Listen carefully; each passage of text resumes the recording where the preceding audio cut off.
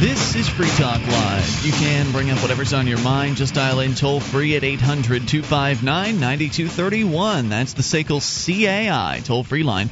1-800-259-9231. Tonight, it's Ian with you. And Mark. And you can join us online at freetalklive.com. We give you the features on the site for free. So enjoy those on us. Again, that's freetalklive.com. But I'll tell you, Mark, this week has been a very busy week. As far as just awful, awful news from the government people in regards to different ways that they are harming your freedom out there. That's kind of what they do. And it's also been a busy week specifically for news from the TSA government people as far as ways they are infringing upon people's Have we heard liberty. any good news from the TSA? No, because the only good news from the TSA would be that they are going away. Well, they're going private. They were offering security on a voluntary basis to any airline that asked for it. Okay, there you go. Yeah, if they were entering a marketplace where they were subject to competition, that'd be great. If they were going private in that they were still the one monopoly provider for every airport in the country, it wouldn't really be a step forward. I think it'd be a step forward because we wouldn't be we wouldn't have to pay them as much. Currently, they're government bureaucrats and they're always compensated above market levels. Well, let's start things out here with the latest on the TSA, because we were just talking literally days ago, a couple days ago. Was it yesterday or Wednesday? I don't even know. It all blends together for me. But I know for a fact that this week we had discussed how the TSA had, in a few instances, started doing bus station harassment. Mm-hmm. And we kind of touched on that when we were discussing the TSA and the various different ways that they're infringing upon people's freedoms. But one of the qualifications that we made was that it wasn't really happening that often. I mean, yeah, there have been some instances over the past few years, but it hasn't really happened that often. And 2 days later, there are two separate stories about them not only meddling with bus stations, but also train stations in our former home state of Florida. There's a train station in Florida?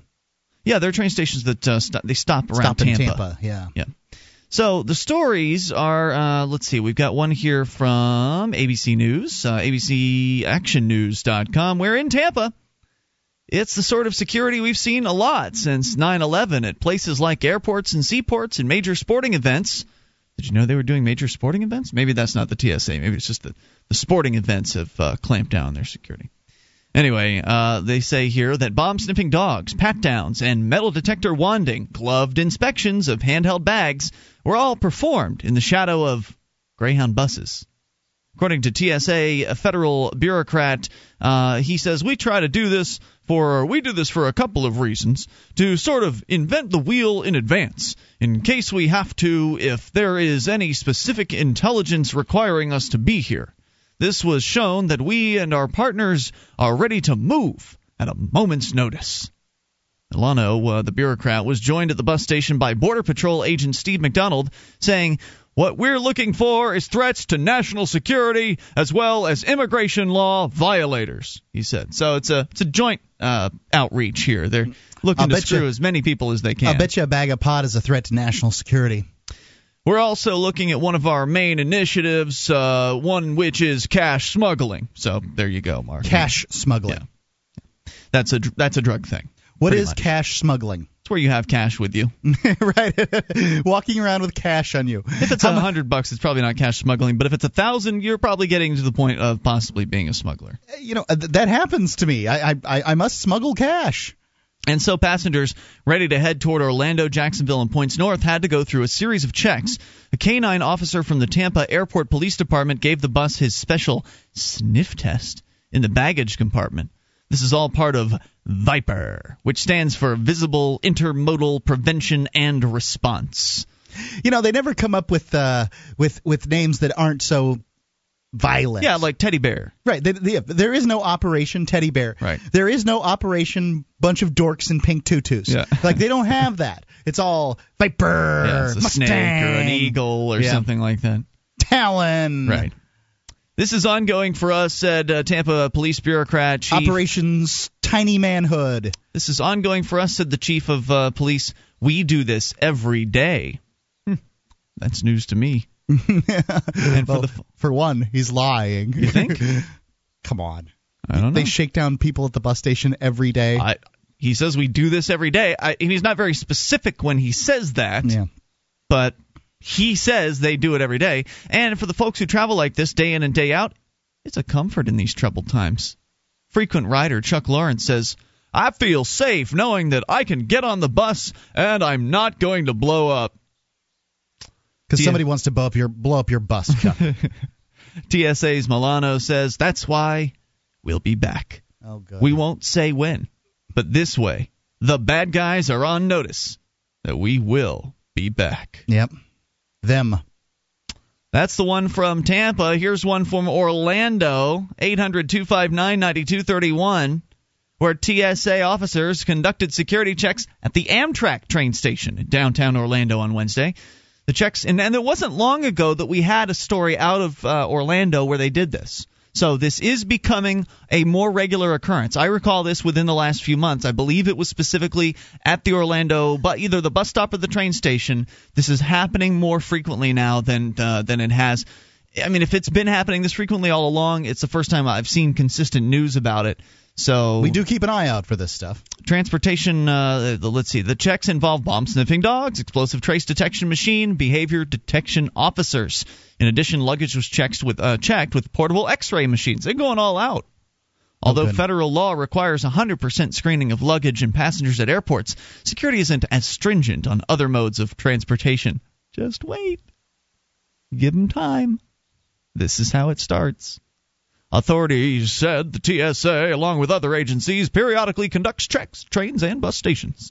John Daly, Federal Security Director, says, you always come across things. For example, at a Greyhound terminal last week, we had folks actually boarding buses trying to bring machetes, handguns, and knives on buses, which is a potential threat to the security of passengers.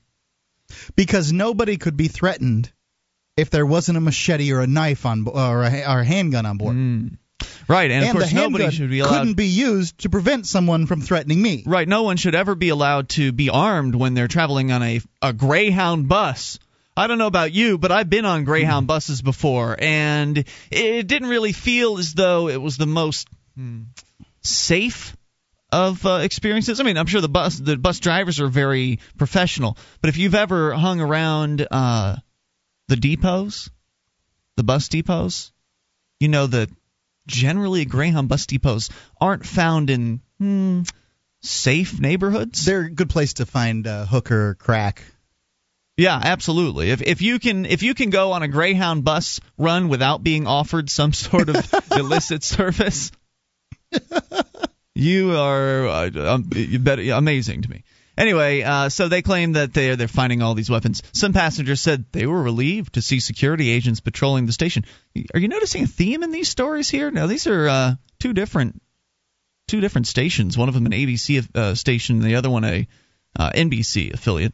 But at the very end of the stories, after summarizing the various different security functions that are going on, or the security theater that's going on, they always have a little interview with a passenger who's just pleased as punch to see this happening. One passenger whose purse was checked says, I was happy to see it. On Wednesday, TSA agents confiscated a box cutter that a plumber had in his toolkit. Oh, you better put a stop to that man. He might go and fix something. He can cut some of that insulation that goes around pipes and stuff.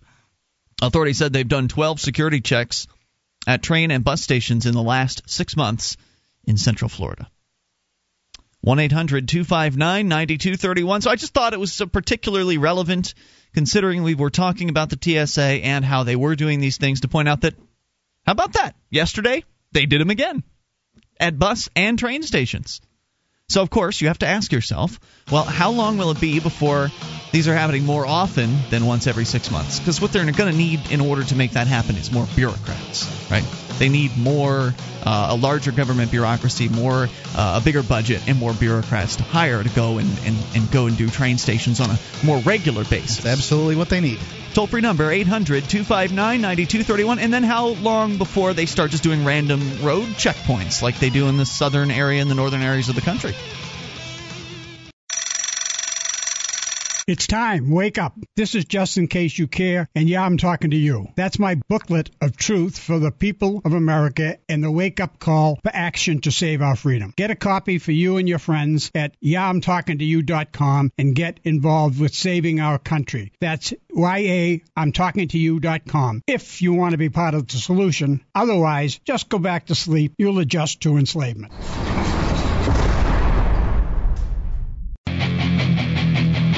This is Free Talk Live. You are invited to take control of the airwaves. Bring up whatever's on your mind. 800-259-9231. That's the SACL CAI toll-free line. 1-800-259-9231 tonight. It's Ian with you. And Mark. Join us online at freetalklive.com. We give you the features for free, so enjoy those. And those features include stuff like archives.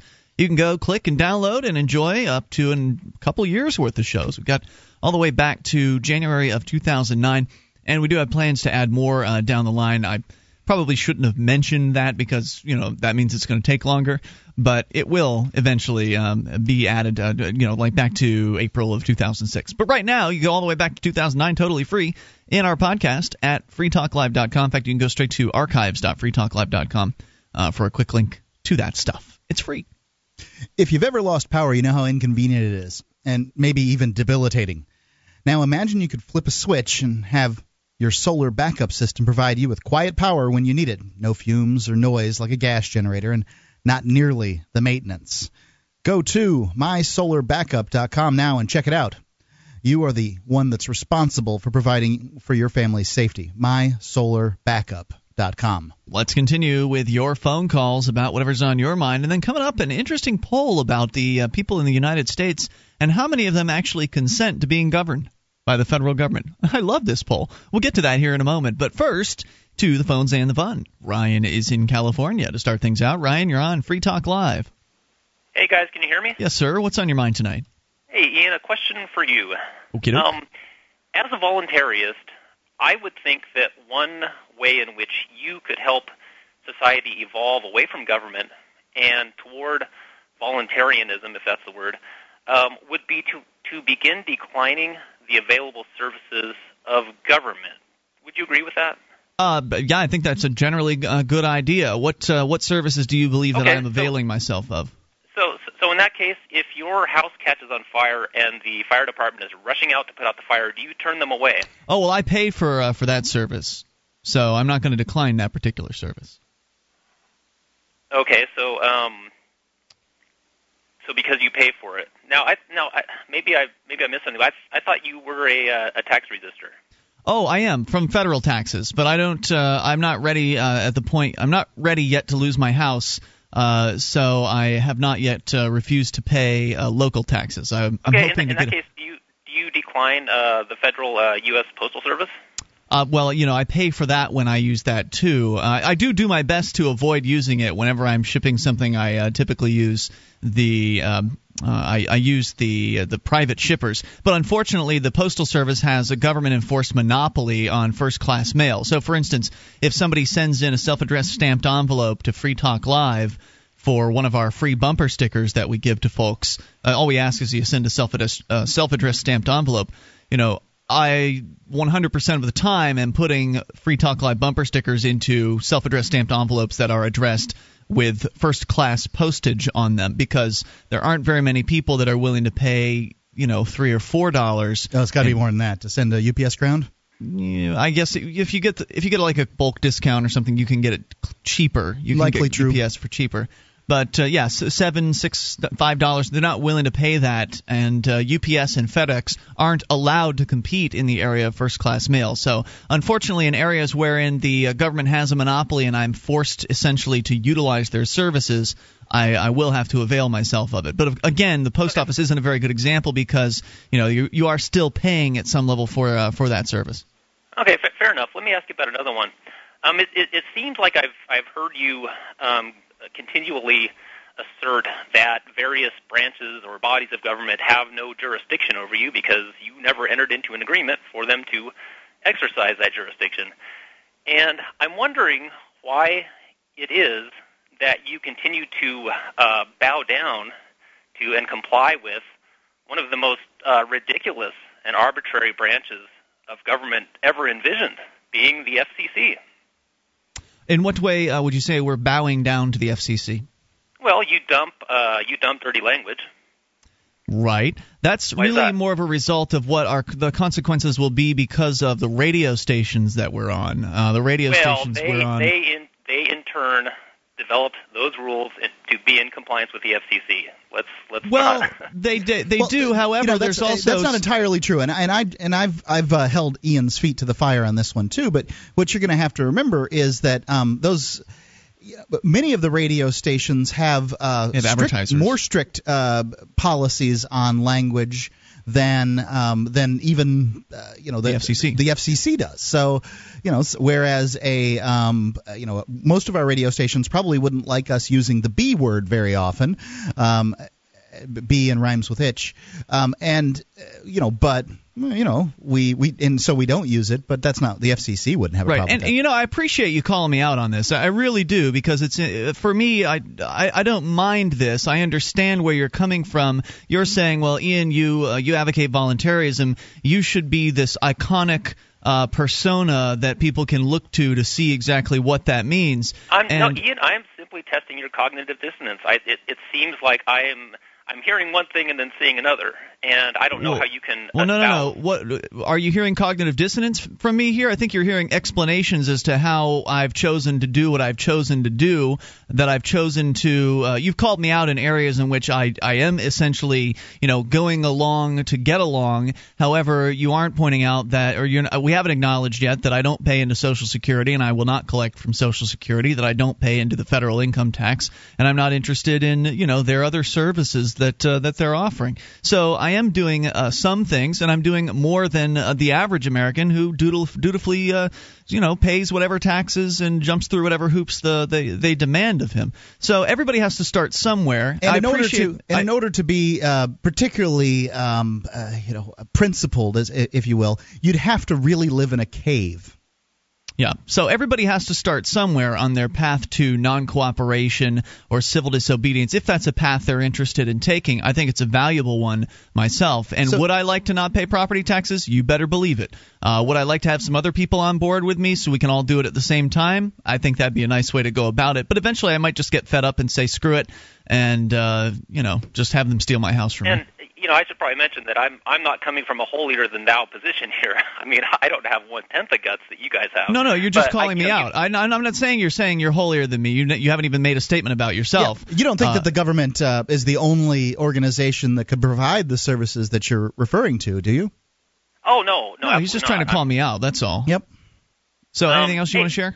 Yeah, one final thing. I hear this refrain repeated about it's kind of the slogan, I guess, of the Free State Project, liberty within your lifetime. What would you say to liberty within the next 24 hours? It's called a plane ticket to Somalia. Well, Somalia. This is the claim on when it comes to anarchy. That if you like anarchy, go check out Somalia. And I think that you could make a better claim that Afghanistan, where the United States has been bombing the crap out of them for the last 7 years, is probably a better picture of what in fact anarchy is, because they're going in there and they've taken whatever social order has sprung up and they've messed it up and destroyed it. In Somalia, they have government. It's just not the government the UN wants. It's a bunch of warlords that tell a certain amount of people, what it is that they can do and what they can't do.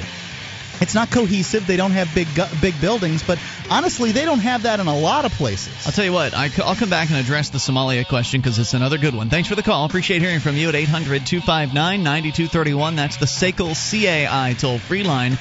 You can bring up whatever's on your mind. This is Free Talk Live.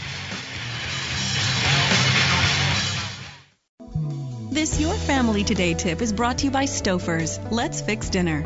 Find dinner ideas to bring your family together at the table at letsfixdinner.com. Juggling schedules so that everyone eats together can be tough. Try starting with one family dinner a week, whenever you can fit it in. Take turns picking the meal and have everyone pitch in. Working together will bring your family closer, even if it is just once a week. For more tips like these, visit us at parenthood.com/yourfamilytoday. This is Free Talk Live. You can bring up whatever's on your mind by dialing in toll-free at 800-259-9231. That's the SACL CAI toll-free line. 1-800-259-9231. Tonight, it's Ian with you. And Mark. Join us online at freetalklive.com. We give you the features on the site for free, so enjoy those, including the bulletin board system with over 500,000 posts created by listeners like you. You can go to bbs.freetalklive.com, get interactive, bbs.freetalklive.com. Check out the Low Country Liberty Report. It's liberty-minded news for liberty-minded folk. This Ridleyographer is based out of Savannah, Georgia, and is currently doing a series where he's interviewing all the Ladies of Liberty.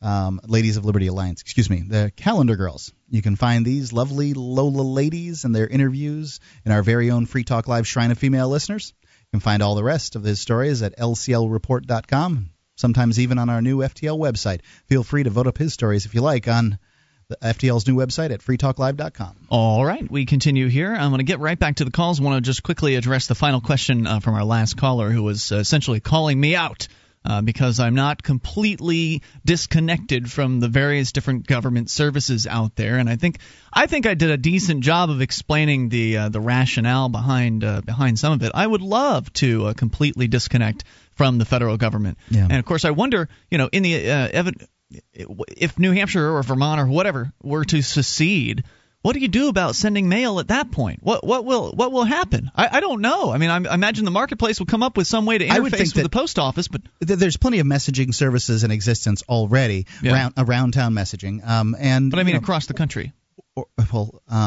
You can still send mail through the U.S. Postal Service, as long as somebody gets it picked up. I guess you're right. The different countries can interface with them somehow. So, it would just be up to somehow England local. and the United States and Canada and all these other places allow letters to go through, so they can do it. There are just certain things that, unfortunately, the government is so into that we can't really avoid it. So if Free Talk Live wants to be a radio show, which is where we started, then in order to do that, well, the bad news is, in the world that we're living in here, the radio stations in this country by and large, licensed themselves through the FCC, And, Mark, you make a good point about how the stations are, in many cases, they have higher restrictive content rules than the FCC itself does, and that usually has to do with their listeners and their advertisers more so the than only the thing FCC. that Free Talk Live does to bow down to the FCC is to not allow people to say 4 words on the air or something like that. Yeah, there was actually a situation a couple weeks ago involving one of our Saturday night affiliates. They'd gotten an email from one of their listeners who was upset about something that I said on the Saturday show. I used the term hand job, and there was no sexual. To describe exactly what that was. Yeah, right. I mean, it was a hazing operation between 2 boys in a locker room. Yeah, it was in this context of a 3-hour-long conversation, a very adult conversation about hazing, which is a very serious topic that in many cases does involve sexual humiliation, and it certainly was not mentioned in any kind of pandering fashion. And the person who wrote this email to the radio station did not even use the term. So the program director didn't even know what term she was beating around the bush at. And I wrote him back and I explained, look, this is a show, because he said, well, please explain this. This is a family radio station. And I basically wrote back a lengthy letter, and you read it, Mark, before I sent it along, because I wanted to make sure it was A-OK.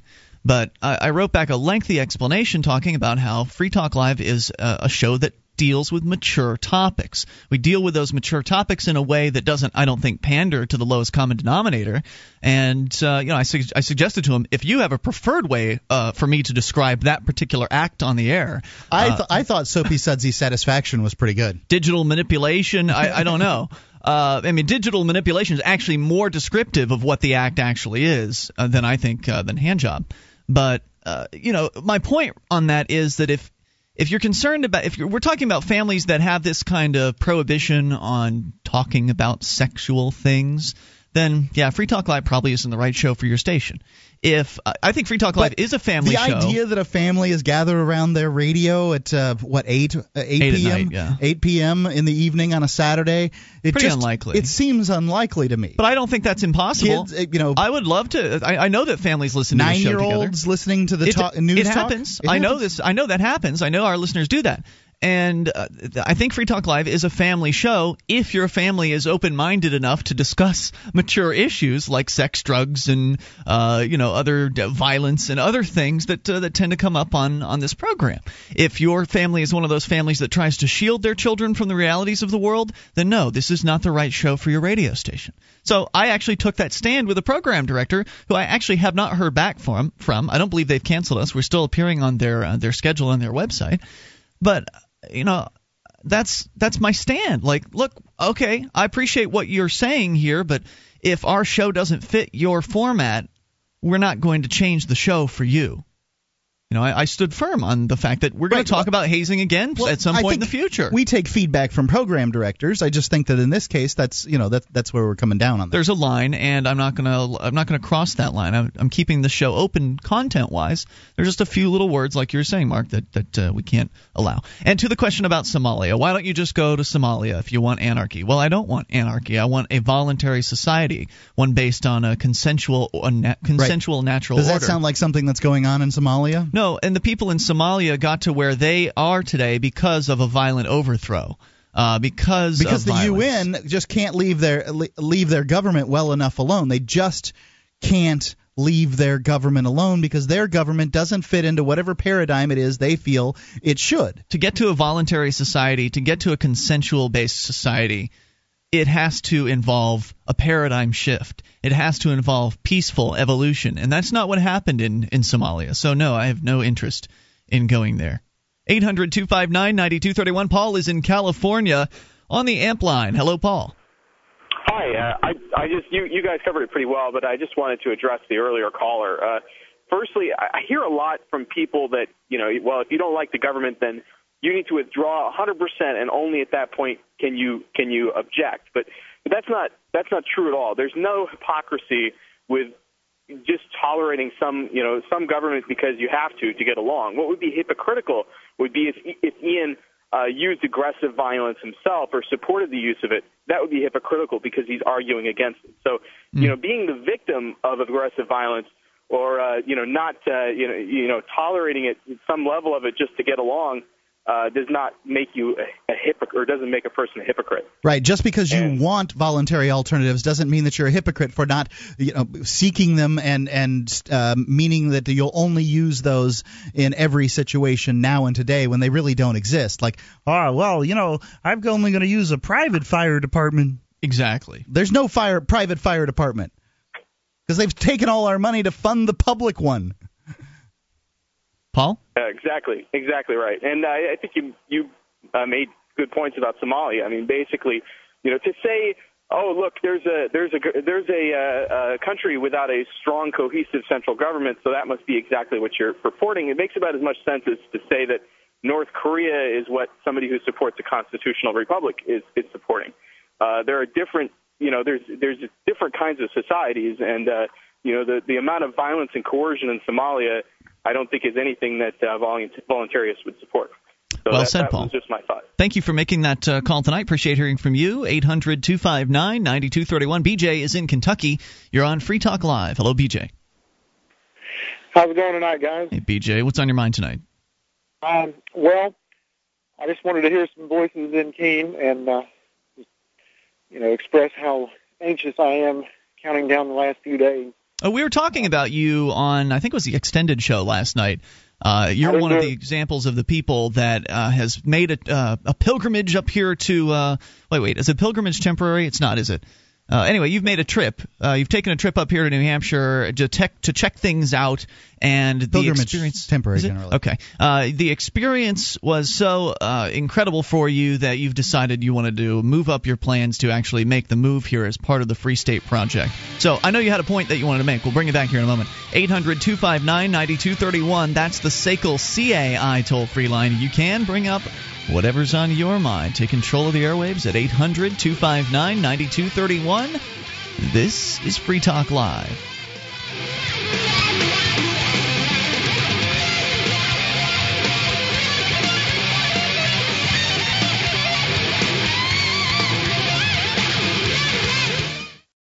Become a Free Talk Live amplifier for just $3 per month. You'll get perks, and you'll help us free more minds worldwide. Visit amp.freetalklive.com. This is Free Talk Live. You can bring up anything if you dial in toll-free, 800-259-9231. That's the SACL CAI toll-free line, 1-800-259-9231. And tonight, it's Ian with you. And Mark. And you can join us online at freetalklive.com. All the features are free, so enjoy those on us, including our webcam. You can go to enjoy the webcam and chat room all together at cam.freetalklive.com. That is cam.freetalklive.com. We bring back BJ in Kentucky. BJ, you're back on Free Talk Live. So what's on your mind tonight? Well, real quick, my dad's been standing here to listen to the show, so tell him he should move to New Hampshire. Well, I don't know. If he loves freedom, then there's nowhere else you should be. Exactly. He's getting there with understanding the intricacies. But anyway, me and Dan were at this little local restaurant last night. Say again? I'm sorry. You faded out a little bit there. Quick anecdote to express my anxiety about not being there yet. Dad and I were at a local restaurant last night, and I'm ranting, as we liberty activists tend to do. And last night it just happened to be about criminalization of drugs. Mm-hmm. And Dad's sitting there listening and taking all that in. Well, the waitress sitting over at this table, she's nodding her head and on her head and kind of chiming in, yeah. And I'm thinking, does she get this? And oh, absolutely. Maybe. Yeah, Dad and I were just talking about, the criminalization of drugs and how the drug war is a scam and it's a failure. And she said, yeah, I agree with you. You're absolutely right. And I go on to say a few more things, and she responds, and, oh, yeah, I understand that. And I'm like, wow, this is really cool. I'm at this little local restaurant here in rural Kentucky. And so, you know how it is when you're trying to talk to somebody and you're evaluating, okay, where are they at, you can kind of throw out more words that they might understand, you know what I mean? So I say, because what happens is it creates a culture of violence around the drug culture. Mm. And she says, well, what do you mean? Uh-oh, I hit a roadblock. And so I say, well, if I walk by a guy selling crack cocaine on the street, I become a liability to that guy because it's illegal, and he's risking his freedom. He's risking everything he has to sell that, and he doesn't know if he has to shoot me. He doesn't know if he has to bash me on the head or threaten my family or what. You know the whole argument. And her response is, well, that's why we call the police. And what if you get ripped off on a crack deal? You're supposed to call the cops? And no, I lost her, so I give up. Like, is it time to go to New Hampshire yet? Well, on the first part of what your story is all about, you're going to find a lot of people in the restaurant business that understand that the war on drugs is a bad idea. And the reason why is because most servers are users of some sort of drug that is prohibited. Some servers. Most servers. Most of them. I'm telling you, Mark, you talk to anybody that's ever worked in the restaurant field, and if they're honest with you, they'll tell you the truth. Huh? I haven't worked in the restaurant field? You have worked in the restaurant field. Okay. Well, I just don't know that I can make that generalization. Everybody I've ever known in the restaurant field has acknowledged. I've actually, in many cases, said 80. Sometimes I've said 80% on the air, only to be corrected by people in the restaurant field to 90% of the people in restaurants. So they certainly get that issue, even if they don't quite understand all of the nuances, as you're pointing out. But when are you getting up here to New Hampshire? It's coming up soon, right? I'm looking at Social Sunday on the 28th. Oh, that's exciting. Very cool. Congratulations. And anything else on your mind tonight, BJ? No, I just want to say hi, and so I'm missing the Keene scene, and you guys have a good rest of the evening. And thanks for the call. I know that we're actually going to be putting up his post. Thank you, BJ, for the call. Eventually here at freekeene.com or over at freekeene.com, we're going to be publishing his post as a blog post. He posted to our forums about his experiences and how blown away he was by the activism. The activism that was going on here in the middle of the winter time, I believe Christmas week or something like that. It was a little while ago that he was here, and you don't think that there's a whole lot happening, but apparently apparently there was enough to really, I mean, from our perspective, more than going on wherever you are. It's true. There are places in the United States where they can make a claim that something's going on for liberty. Yeah, not like this. I think that if you could, you stacked them up, action against action, that New Hampshire's going to come out on top. But absolutely. So he was pretty excited about it, and he wrote up a really great essay, and it's going to be turned into a blog post here eventually. So look for that over at freekeene.com. We continue with your calls and go to Marcus in New Jersey on the amp line. Hello, Marcus. Hi, guys. How's it going? Hey, what's on your mind tonight?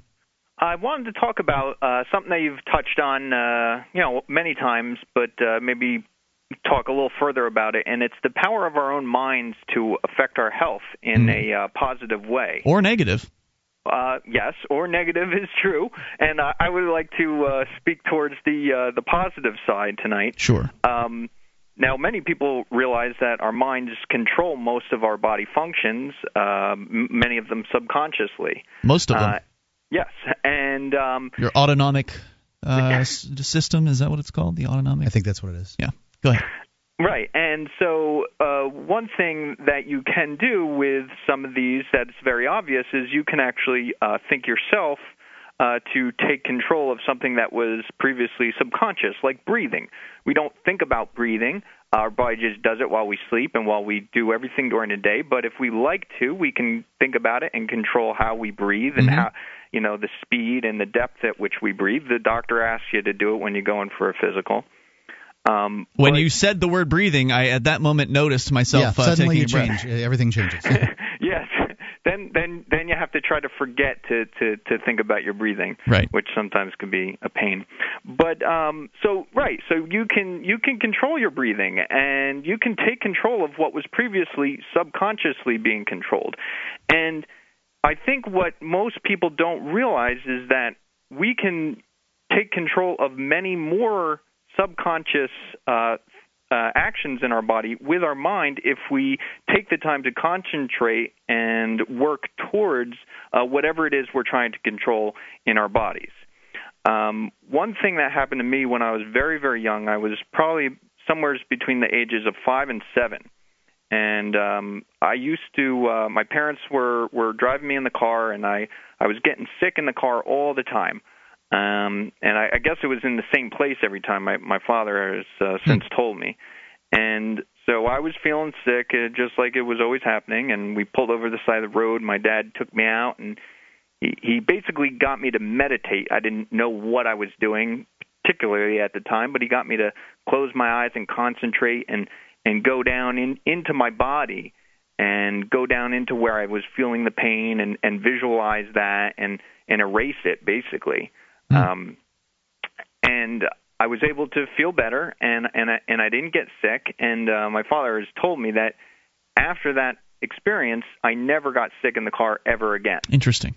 Yeah, so he taught me at a very young age how to do this. I didn't really think much of it because I was a very young child. Didn't really strike me as anything odd because he was my father, and that was what he was telling me to do. Yeah. So fast forward to when I was, an adult or a young adult, and my father got into a very bad car accident, and he ended up having some kind of liver problem actually after this accident that he had lived through, and he was trying to find a doctor to help him with it, because he didn't have insurance, and one doctor told him to take off. He didn't want to even talk to him. But he was able to find a doctor to do this surgery on him. He was in really, really bad health, and apparently he would have died if he didn't have this surgery. It was in New York City, and it was in the mid-'90s. And they told my father the surgery would be 5 hours long and that he would likely need, plenty of blood transfusions. And he wasn't too happy about that because AIDS was a big scare then, and New York City, blood, and they said, he asked if he could use the family's blood, and they said, you don't have time to wait for your family's blood. We have to do this surgery now. So my father, he basically told his body not to bleed. He can tell the story a lot better than I can, but he concentrated and focused on not bleeding and told his body to help with these surgeons through the surgery to not bleed, and this what was supposed to be a 5-hour surgery ended up taking 10 hours.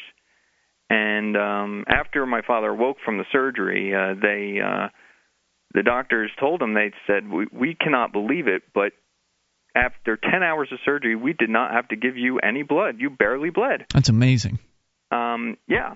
So there's other stories I could tell you that are similar, but the main idea is that you can program your mind to take control of your body, and this is something many people don't realize. Yeah, you just have to believe it. I think that's an important component, and there's a lot of evidence for this, especially in the area of the placebo effect.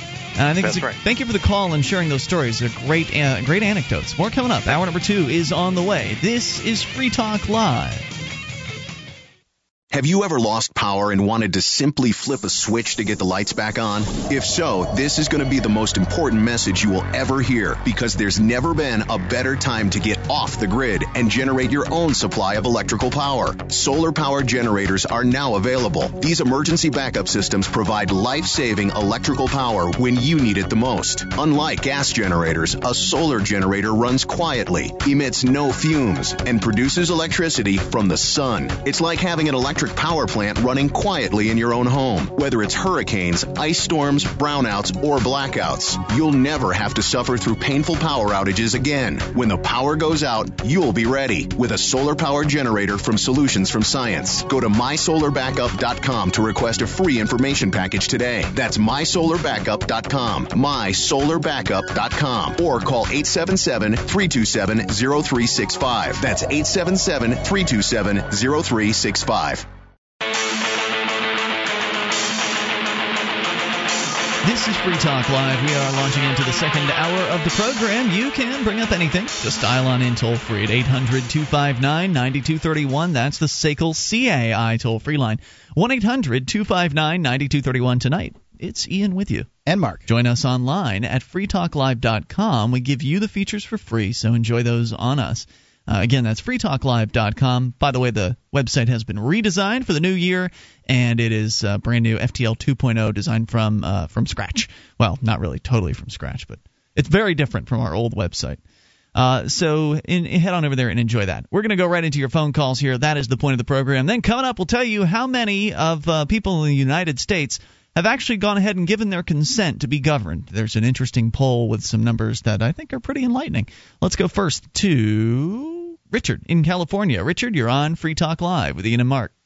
Hey, guys. Hey, what's on your mind tonight?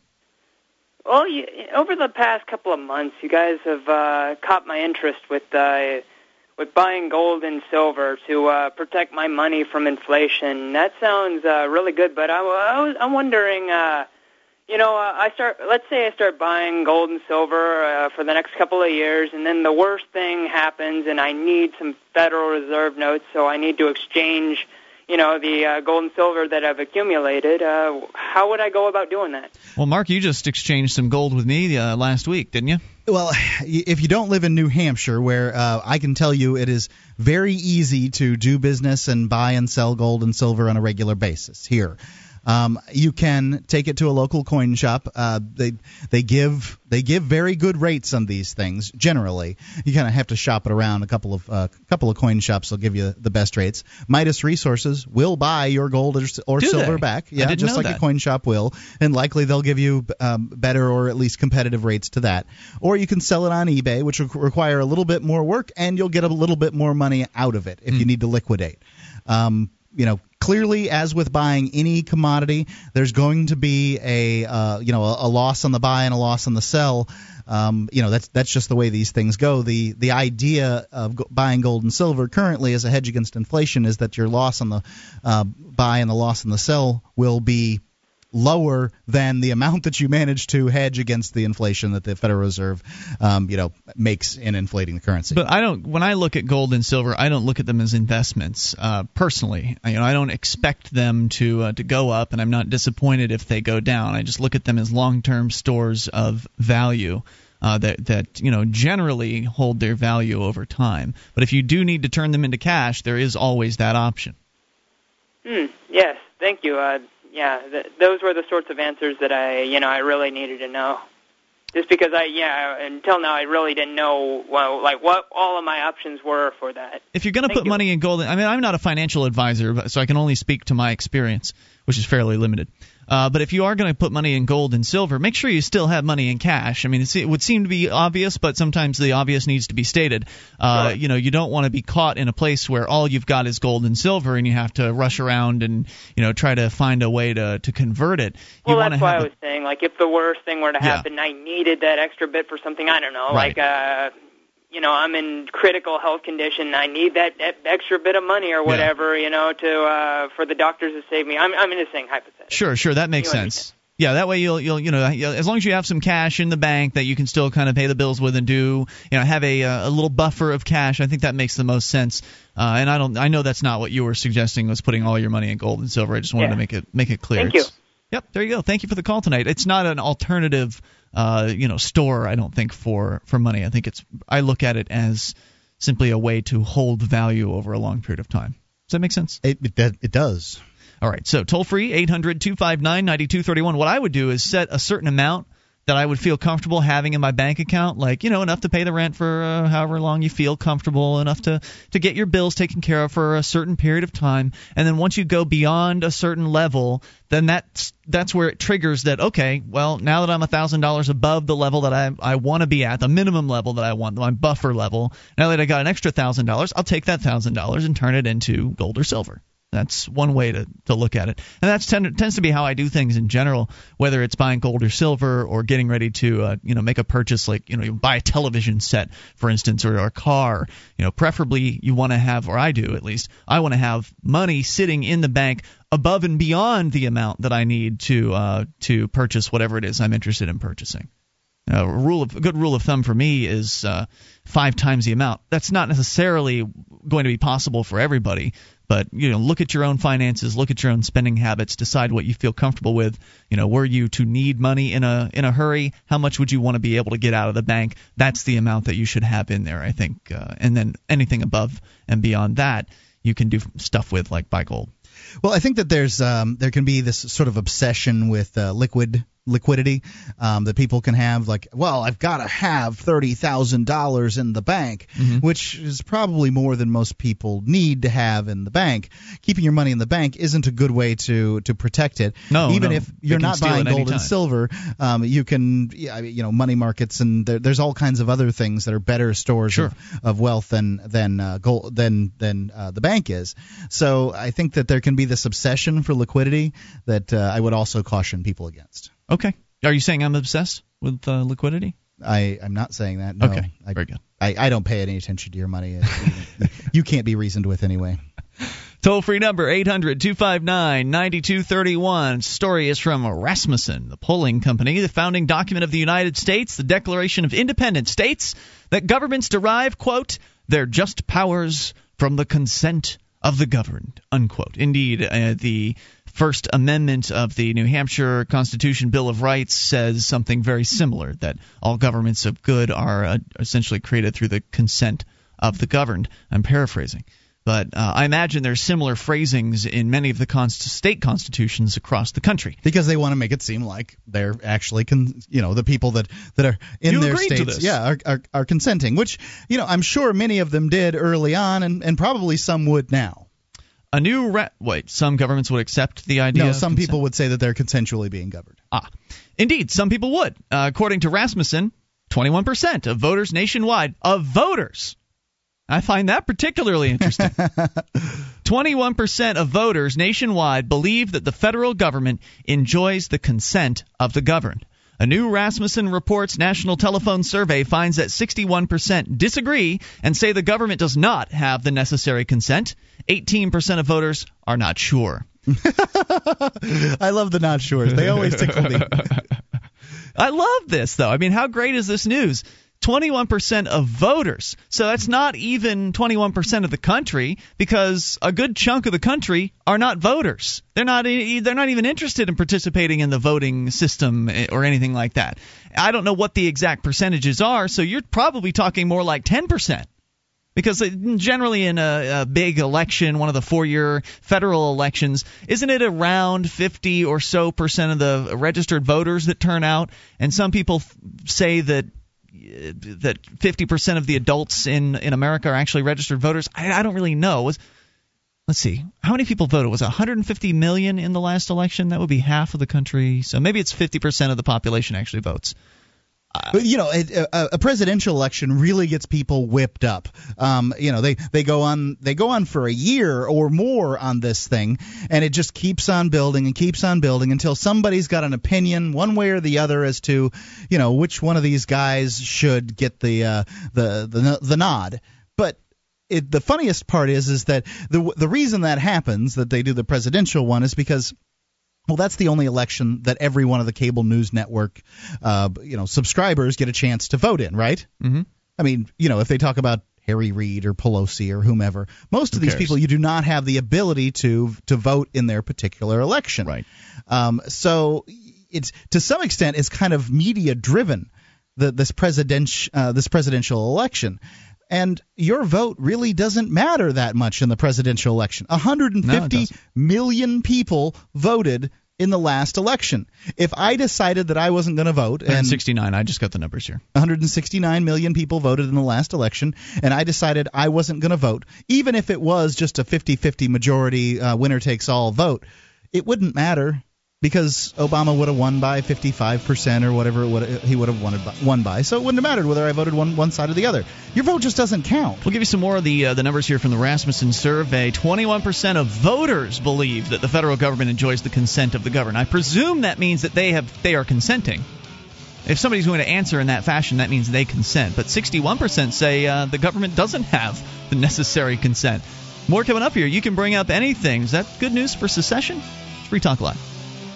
Have you been thinking about starting a website? I'm going to tell you about a great offer from HostGator. HostGator is a worldwide leader for web hosting, and they make it easy to get your own .com domain name. You create your very own website with their free site builder tools and templates. Use the coupon code FTL, that's FTL as in Free Talk Live, and sign up at HostGator.com to receive your first month completely free. Whether you want a personal blog or a complete e-commerce business website, let the experts at HostGator.com host you. This is Free Talk Live. You can bring up anything by dialing in toll-free at 800-259-9231. That's the SACL CAI toll-free line, 1-800-259-9231. Tonight, it's Ian with you. And Mark. Join us online at freetalklive.com. We give you the features for free, so enjoy those on us. Again, that's freetalklive.com, and those features include the Shrine of Female Listeners. Dozens of ladies that have taken the time to send us their validated photo or video to show they are indeed listeners of this program. You can go to shrine.freetalklive.com, see it for yourself, and learn how to get involved if you are one of our lady listeners over at shrine.freetalklive.com. The 12-year process of public education has a dramatic effect on the mind of a child. When we enter school, many of our best personal attributes are already in place. We're curious, innovative, unique, creative, and hopeful in ways that many of us are rarely able to replicate throughout the rest of our lives. Well, that's because over time, school sucks those natural gifts out of too many people and replaces them with predictability, obedience, and apathy. Oh, and it's also funded by theft. School Sucks Podcast is a show about the end of public education. Visit SchoolSucksProject.com to learn more. SchoolSucksProject.com. I'll tell you what, I'll get back into some of these numbers here from Rasmussen about how many people actually consent to the federal government. We'll get to those, but let's go first to Ken, who's on the line in Connecticut. Ken, you're on Free Talk Live with Ian and Mark. Hey, guys. How you doing tonight? Hey, what's on your mind, Ken? I just recently came up with an idea somewhat similar to your property tax payment. Oh, recently, where I paid property taxes in all ones, and then I did one in all fives? Go ahead. I'm changing my address, so I need to get a new checkbook. So I have 100 checks that I can just fill out for various amounts that would add up to what I owe, but... Well, that sounds like a lot of writing. It'd be a lot more of a pain than just counting dollar bills, though. Yeah, that's a real pain. Some of the things that people have suggested to me, because I've asked for ideas, well, what else can I do? I've done the dollar bill thing. I've done it in fives. What other ways could I pay taxes? somebody suggested getting a sheet of dollars, ordering them from the mint or whatever, and paying with sheets of dollars. I don't know what kind of additional cost that would involve. I imagine there's quite a premium to put on things like that. And somebody had also suggested the checks thing, except they suggested it through printing them out, purchasing the checks that you can put in your laser printer or your whatever kind of printer you have at home, and using that to print out checks at a cent each or $1 each or something like that, to where essentially the government might hit some sort of check limit. Because a lot of banks, they limit the amount of checks that you can deposit, that kind of thing, in a certain period of time, and that might hit them with some kind of fee. But I thought to myself, well, first of all, we don't know what kind of sweetheart bank account deal the government has. I know that around here, the city government banks with Bank of America, which is essentially a government-owned bank, at least the federal government owns 6% of it or something like that. And so I'm thinking, well, in order to get the city's business, these banks probably have to give them a pretty sweet deal, right? Because the city's going to guarantee a lot of money rolling into the bank, and so as a result, they probably waive things like, check limits and stuff like that in order to get an account that large. So I don't know. First of all, it would be very expensive to buy those extra checks, but you're saying you wouldn't have to spend any extra because you have some. But for you, you can't put those checks through a printer, so you'd actually have to hand write each one of those. Yeah, it might be a little bit of sick and twisted enjoyment each check I wrote too, but hey, if you feel like you'll have fun with it, then you should do it. I, for one, that sounds like too much work for me. I mean, it was enough for me just to stamp the ones, which was another reason I went with the ones idea, because I could stamp them with freetalklive.com and with freekeen.com. And actually ended up getting a newspaper article written about the ones later on after they started going into circulation after they hit the bank, because all the different businesses that banked with that particular bank went and they got their cash for the next day, and it included a bunch of ones that had my stamps on them, and there were so many of them floating about town that the local newspaper wrote an editorial about it. So it really was worthwhile. For me, stamping those bills was worthwhile because the bills go into other people's hands. They circulate. They go around the country and around the world. Those checks, they're not going to be seen again. Yeah, I mean, I don't have something to promote in terms of a radio show like you do, so... Well, I'm sure you have things that you believe in and websites that you might want to get out. I used to stamp freestateproject.org on all my ones a few years ago, and I mean, that's just an idea. If you feel like it's going to be fun to fill out 100 different checks at varying different amounts and bring those into the government, I think you should do it. If you're feeling positive about it, jump on it and have fun with it. Bring somebody with a video camera too, so you can, or at the very least an audio recorder, so you can document the occasion and put it up on YouTube or something. Anything else on your mind tonight? That was originally why I called in, but I guess the only other thing I had on my mind was talking about. I don't know if you guys had read any of the recent articles regarding the neo-Keynesianism as a failure versus the Austrian business cycle theory. That I don't know what even that means. Neo-Keynesianism. What is that? The idea that government spending in times of recession can keep the economy going, and that you'd have to try and have a target fixed interest rate so that you keep investments at a certain level, regardless of how good the investment idea is. How does that differ from Keynesianism? I guess it's the... I don't know what the particular difference would be in terms of the details, but the way I understand it, they're not doing it the same way that between Nixon or FDR had done it. Okay, I'm not an economist, Mark. I mean, any thoughts? I've seen a title on an article about what you're talking about. That's my sum total of my understanding. I saw the really cool video where they have the rap video of Keynes and Hayek doing the video there. Have you seen that? Probably. I don't know. I just went on a tear of watching about 7 hours of Hayek videos. So that sounds exciting. It was a rap video. I mean, this wasn't really Hayek. This was a guy pretending to be Hayek.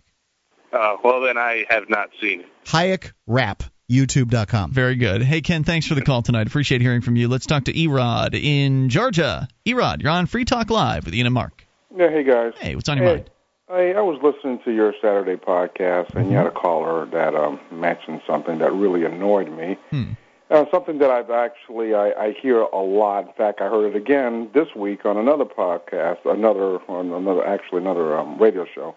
Anyway, it generally happens when you get somebody on the line, and they're trying to break down, give a brief synopsis of what they're all about, and their credentials, and they will always say these terms because they want to. Of course, they're just a caller. You don't know them from Adam. They want to describe themselves, and they want to let everyone know they're a good guy. And they'll always say these words. Well, I don't drink and I don't smoke. Or you'll get the combination, I don't drink and I don't smoke and I don't do drugs. Yeah, well, you're right. Somebody did say that on Saturday night. Exactly. And they're trying to give you the impression, well, I'm a good person because I do these things. Now, and it really annoys me because, I'm with you. Hang on. You know what? You're right. And I didn't say anything at that time, so we'll allow you to say it here. Hang on. More in moments with Erod. 800-259-9231. That is the SACL CAI toll-free line. You can bring up anything. It's Free Talk Live. The highly anticipated new documentary Reclaiming the Blade, featuring Viggo Mortensen, Carl Urban, John Rhys Davies, and Star Wars legend Bob Anderson, is now available at swordmovie.com. The #1 movie on iTunes is now available on a 2-disc set that includes hours of swordplay instructional videos, behind-the-scenes footage, exclusive interviews, and a documentary on the making of a real sword. Visit swordmovie.com today for your chance to win one of many real historical replica swords, as well as the wonderful Force FX lightsabers from Hasbro.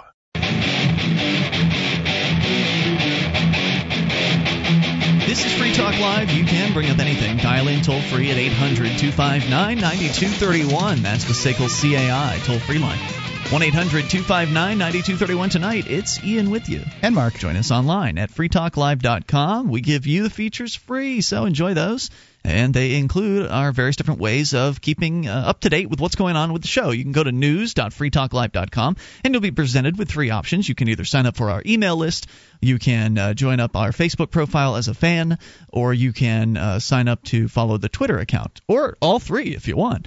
They're all completely free, and there are 3 different ways for you to get info on what's happening with Free Talk Live at news.freetalklive.com. If you haven't gone to totasac.com, I want you to take a second to go to totasac.com. It's TOTASAK. There's no C in Totasac. Totasac.com, and check out this handy little carrying handle for your grocery bags, and you can use it for lots of different other carrying tasks. As a matter of fact, it's a personal protection device. It's kind of like a plastic pair of brass knuckles. It's a polymer. But it is not. When you say plastic, it sounds cheap. Yeah, it's a polymer made from actually recycled engine blocks. This is not going to break. Engine heads, I think. It's never going to break it. You could break it, but I don't know how you'd break it. You'd put not on someone's head, that's for sure. No, their jaw. You'd put it on the back of your truck and chain it up to a tree and then go. And it might be the thing that breaks. Totasac.com. It carries more than you can. A lot more. TOTASAK.com. All right, we continue. Erod is in Georgia, calling in to respond to something that happens, as you're pointing out, Erod, frequently on talk radio and maybe in just general conversation. But it happened on Saturday night's show where somebody made the claim that they don't drink, they don't smoke, they don't do drugs. And you're talking about how they're saying those things to try to position themselves as a good person. Go ahead with your thoughts. Yeah, exactly. And I understand that, what they're trying to do, and I understand that, goodness, is a relative term, and again, you were at the day where you were talking about the difference between, you want to know what was conservatism, liberalism, and what that really meant. But I often hear from, particularly from, the conservative Christian Republicans, I don't drink, I don't smoke, I don't do drugs, And again, I understand that goodness is a relative term, and even from a Christian point of view, no one's good. Everybody continues to fall short. But under the sun, on this earthly plane of existence, if you're going to use that as the criteria to determine one's goodness, whether or not you don't drink, you don't smoke, or you don't do drugs. I think that's completely ludicrous. I mean, never mind that you can sit on a jury and send some guy to jail for 5 years because he had too much plant material, say cannabis, but you don't drink and you don't smoke and you don't do drugs, and so you're a good person, you're a good guy. As those are the only arbiters, as though they are the only arbiters of what is and what is not good.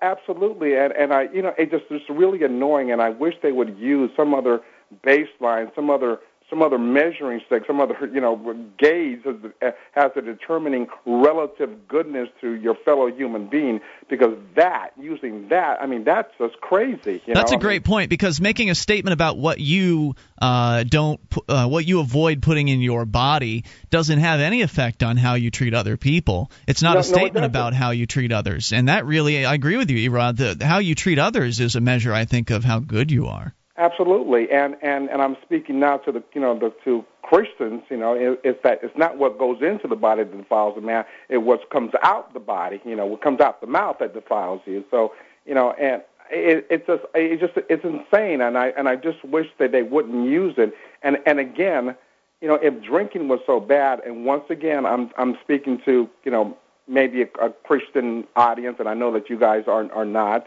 And I don't want to make any kind of theological, argument here. But I just want to remind people, if drinking is so bad, I don't want to tell people, do you recall what Jesus' very first miracle was? Turning water into wine? Absolutely. Yeah. His very first. And that was real wine. I know some people want to argue that wasn't real wine. It was grape juice. Yeah. No, it was not. The tradition then was, when you have a big feast or something, you break out your good stuff at first. Yep. Okay? And when everybody is nice and toasted and S-faced, then you bring out your crap. Because they won't know. That's exactly the truth. Exactly. And his mother, Mary, asked Jesus, hey, they're running out of wine. And he made the good stuff, because I think it was also written inside there is that someone said that, well, wait a minute, hey, the party is well on its way, and you bring out the good stuff now. So that was real wine. Yeah. There's no historical backing for what these people say as far as, well, this wine was grape juice. Really, are they suggesting that yeast didn't exist 2,000 years ago and the people didn't know how to use it? Yeah. Exactly. I mean, come on. Exactly. Not only that, read the account of Noah. No, and by the way, if drinking is such a bad thing, and again, once again, I'm not, I don't smoke and I don't do drugs. I'll have a few beers every now and then, okay? So I'm not making an argument just because I participate in all these things, but I'm just really just want to just have a different, I guess, baseline, a different gauge for determining one's goodness. And if drinking is so horrible, well, Noah was I think Noah was pretty much an alcoholic. Well, there are even and again, that's if you believe the story, and I'm sure a lot of people don't. They think it's a fairy tale, but Well, there are even people who have called this show in the past to talk about how there are different Bible passages, and I couldn't cite them for you. I'm sure somebody could call in if they are one of these people, but they're like the Christian cannabis users, where they essentially pull passages from the Bible to essentially justify the use of cannabis. And God put the plants here for us to use, or something like that. I've heard that before, and I don't know, but again, bottom line is that again, it's not what goes in, a man that defiles him, and what goes out. And when you say guilty, to send a man to jail for 5 years for having too much plant material. I mean, 5 years. Can you imagine a man in his prime? Going to jail for 5. Yeah. How many people right now can take a 5-year vacation? It's crazy. Without pay. You're making a brilliant point tonight, Eron, and thank you so much for the call. I appreciate hearing from you at 800-259-9231. That's the SACL CAI toll-free line. I'm almost embarrassed I didn't call that caller out. I guess at the time it just didn't seem like I wanted to derail the conversation. Sometimes the flow's going on, for the show, and I don't think that there's, you shouldn't feel bad for sticking with the flow of the show. I did definitely notice him saying it at the time, and I thought about it. But anyway, thanks, because Erod put it way better than I could have. 800-259-9231. Hey, back to some of these numbers here from the Rasmussen poll. We just barely scratched the surface earlier when we told you that Rasmussen has done a phone survey of voters. So not even all Americans. Only 169 million Americans allegedly voted in the 2008 elections. Estimates are there are over 300 million people that live here. Now, that I presume includes children, so you've got to take out people that are under the age of 18 from 300 million. You're probably looking at 250 million adults, possibly voting age people in this country. I'm just throwing out numbers here. Yeah. I'm just quick estimation. So about 60-70% of those people actually participated in the vote. Well, you got to take out of that equation the illegals and the even the legals. Many people that are here, immigrants, can't vote. So I think you're probably still right about your number, 260 or so. But still, not every American votes, and so 21% of voters is not 21% of all Americans. Right. And so it's probably more like 15 or 10% of Americans that actually consent to being governed, because 21% of voters believe the federal government enjoys the consent of the governed. And the beginning of the story actually points out the Declaration of Independence says that governments derive their just powers from the consent of the governed. Now, the new phone survey here says that 61% disagree and say the government doesn't have the necessary consent. 63% of the political class, whatever the hell that means, think the government has the consent of the governed, but only 6% of those with mainstream views agree. I want to find out what the political class means. What the hell does that mean? People in politics, I would guess. Maybe. We'll find out here. 800-259-9231. You can bring up whatever's on your mind. Take control of the airwaves. This is Free Talk Live. This program is brought to you by FreeKeene.com. FreeKeene.com features audio, video, and blogs chronicling the transition to a voluntary society. FreeKeene.com also has comments and discussion forums so you can be heard. FreeKeene.com. This is Free Talk Live. You can take control of the airwaves if you dial in toll-free at 800-259-9231. That's the SACL CAI toll-free line, 1-800-259-9231. Tonight, it's Ian with you. And Mark. Join us online at freetalklive.com. All the features are free, so enjoy those on us. Again, that is freetalklive.com. And want to tell you about the Liberty Forum. It's coming up March 18th through the 21st in Nashua, New Hampshire's Crown Plaza Hotel, same place it's been the last couple of years. And Mark, you and myself, we've gone out with the Free Talk Live crew. We've done broadcasts live from the Liberty Forum. It's a great event, great excuse to come up here to New Hampshire and meet up with hundreds of like-minded, liberty-oriented people all hanging out in the same hotel over the weekend, having a convention is basically what it is. There's panel discussions, speeches, keynote addresses, dinners, after-hours partying. It is an absolute blast. Great time, great people, great event. Go to freestateproject.org/Liberty Forum to learn more about it. You'll see that there are big names going to be there, like Andrew Napolitano. Maybe you've heard of him. He's the judge on Fox News. He's going to be there speaking. I believe that his dinner is either sold out or close to it, so you might want to check over at freestateproject.org/Liberty Forum on the status of that. Get on that as soon as you possibly can. Yeah.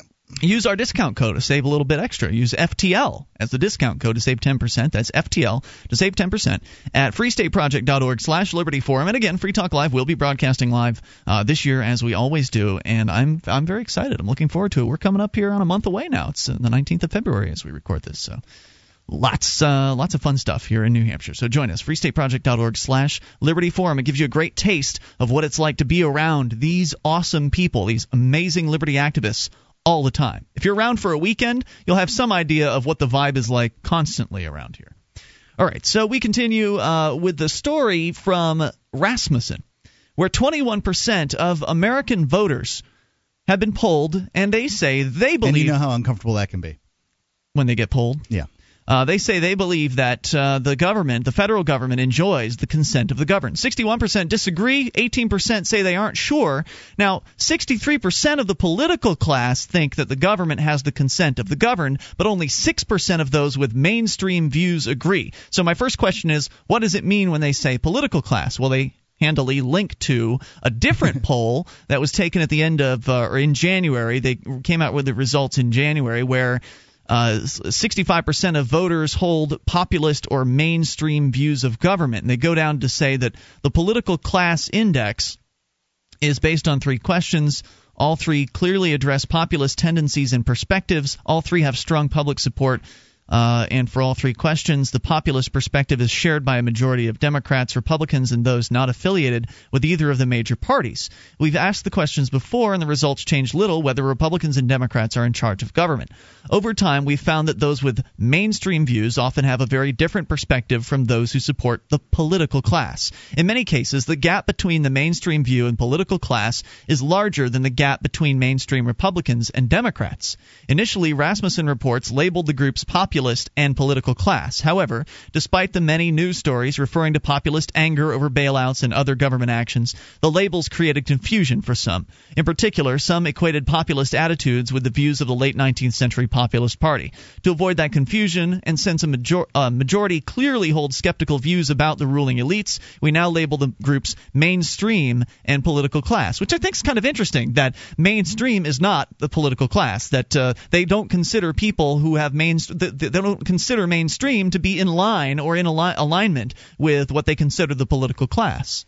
Well, I think that's even more interesting that the differences between Republicans and Democrats, which is really what everybody complains about. Mm-hmm. Like everybody's all worried about the Republicans and Democrats. That's the source of conflict. Right. Yeah. That's the source of conflict. Is the schism is less than the difference between the populist and the ruling class. Mm-hmm. All of this is very useful for our particular viewpoint here, the liberty viewpoint. And just on this other survey, just an interesting statistic here from the survey about the political class compared to the so-called mainstream, only 4% of Americans support the political class.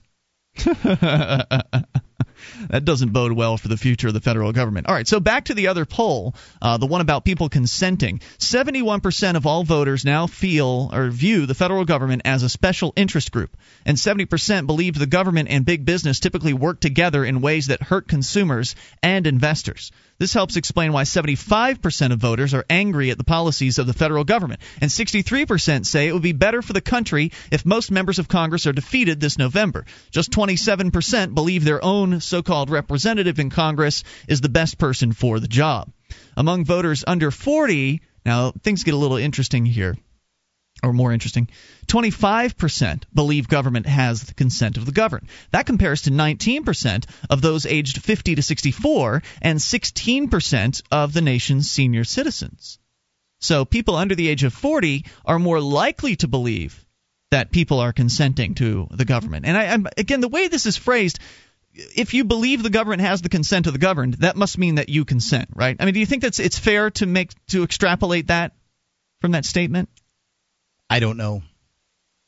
You don't know. If somebody says they believe that the government has the consent of the governed, but they don't consent, I mean, how likely would that be? That somebody would not consent? It doesn't make much sense. Yeah. So anyway, 25% under the age of 40 compared to 16% of senior citizens.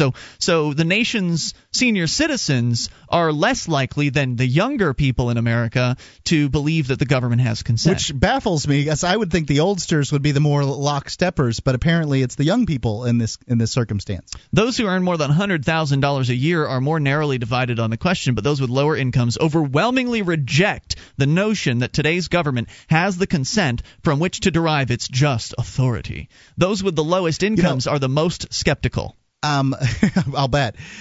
Speaking of which, my wife's down in Florida, and I went down to visit at the end of January, see my son, and it was our anniversary and all that stuff. And she had a friend there, and her friend's stepson is in the debate club, and I guess apparently they were going up on some issue that she wanted him to have my opinion on. And I'm like, oh, no. Don't do that to these people. So we went over to her friend's house, which is not uncommon, and the stage was set, and the kid starts asking me questions, and it doesn't take long before he used the term legitimate government. And I'm like, could you explain to me what makes a government legitimate? And the gesticulations, the gentrifications begin, the genuflexions begin, so I'm asking him questions, and pretty soon is everybody's in on this conversation, from my wife to his his stepmom to his dad, and so it's a it's touchy. I can't just do my rhetoric like I do on the show. You've got to be careful here. Well, right. So you're trying to persuade instead of make a point to the invisible audience. This is debate club, so him getting onto my side doesn't really matter. Really, the issue is his ability to be able to debate all sides. So I'm just trying to show him that there's another side out there. It's not that because he's pretty clearly sort of the liberal mind bit and believes the government's legitimate and all that other stuff. So it's interesting. He's of this upper class you're talking about, young, and believes the government's legitimate. Mm-hmm. So by the way, they did break it down amongst party lines, and as you might imagine, since the Democrats are in charge, it's more likely that Republicans are less likely to consent than the Democrats. But nonetheless, a plurality of Democrats, 44%, 32% of those in the Democrat Party believe the government has the necessary consent. So even amongst Democrats, it's still they don't believe the people are consenting to the federal government.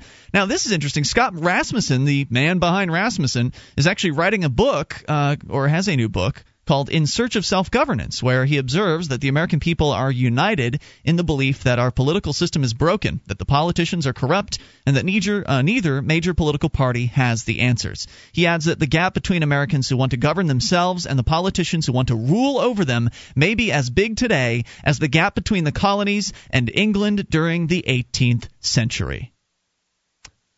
If that's not an encouraging poll, I don't know what is. Well, I don't want it to end up like it did in the 18th century. With violence, you mean? Right. I don't want that, and I think that that set the stage for Shays' Rebellion, the Whiskey Rebellion, and all the other rebellions that came afterwards. That what these people said in these local areas was, well, we don't have to listen to what they're saying in Washington. Actually, it was New York at first. New York first and then Washington, D.C. later.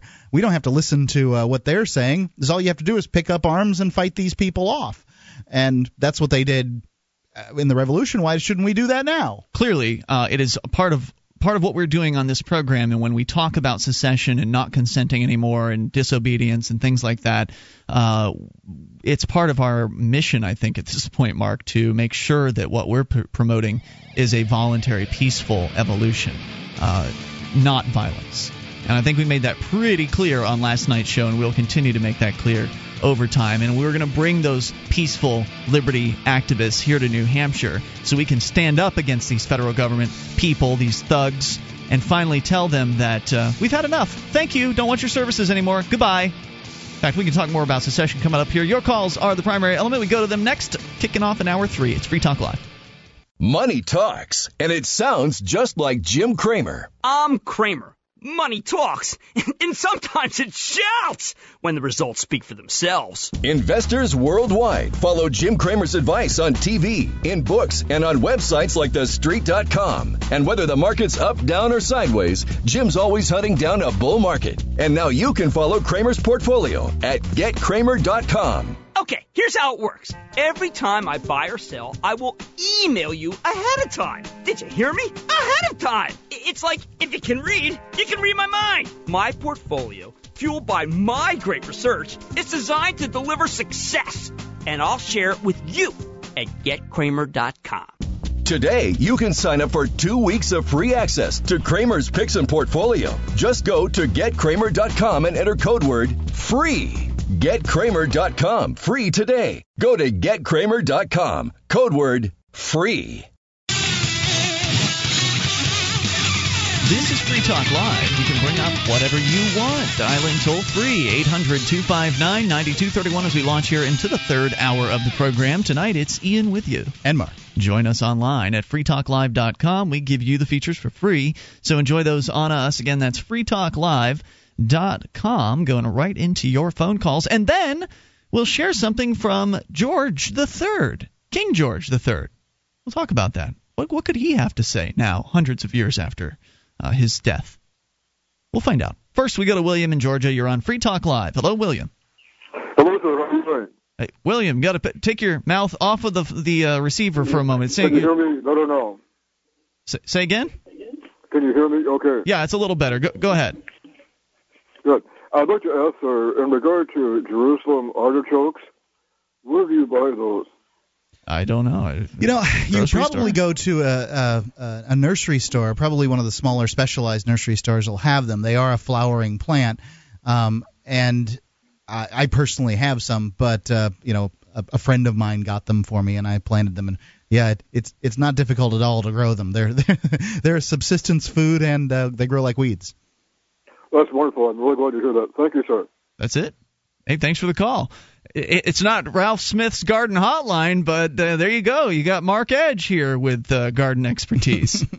800-259-9231. How do I get rid of those boll weevils? I don't know. What the hell is a boll weevil anyway? He asked something I happen to know the answer to.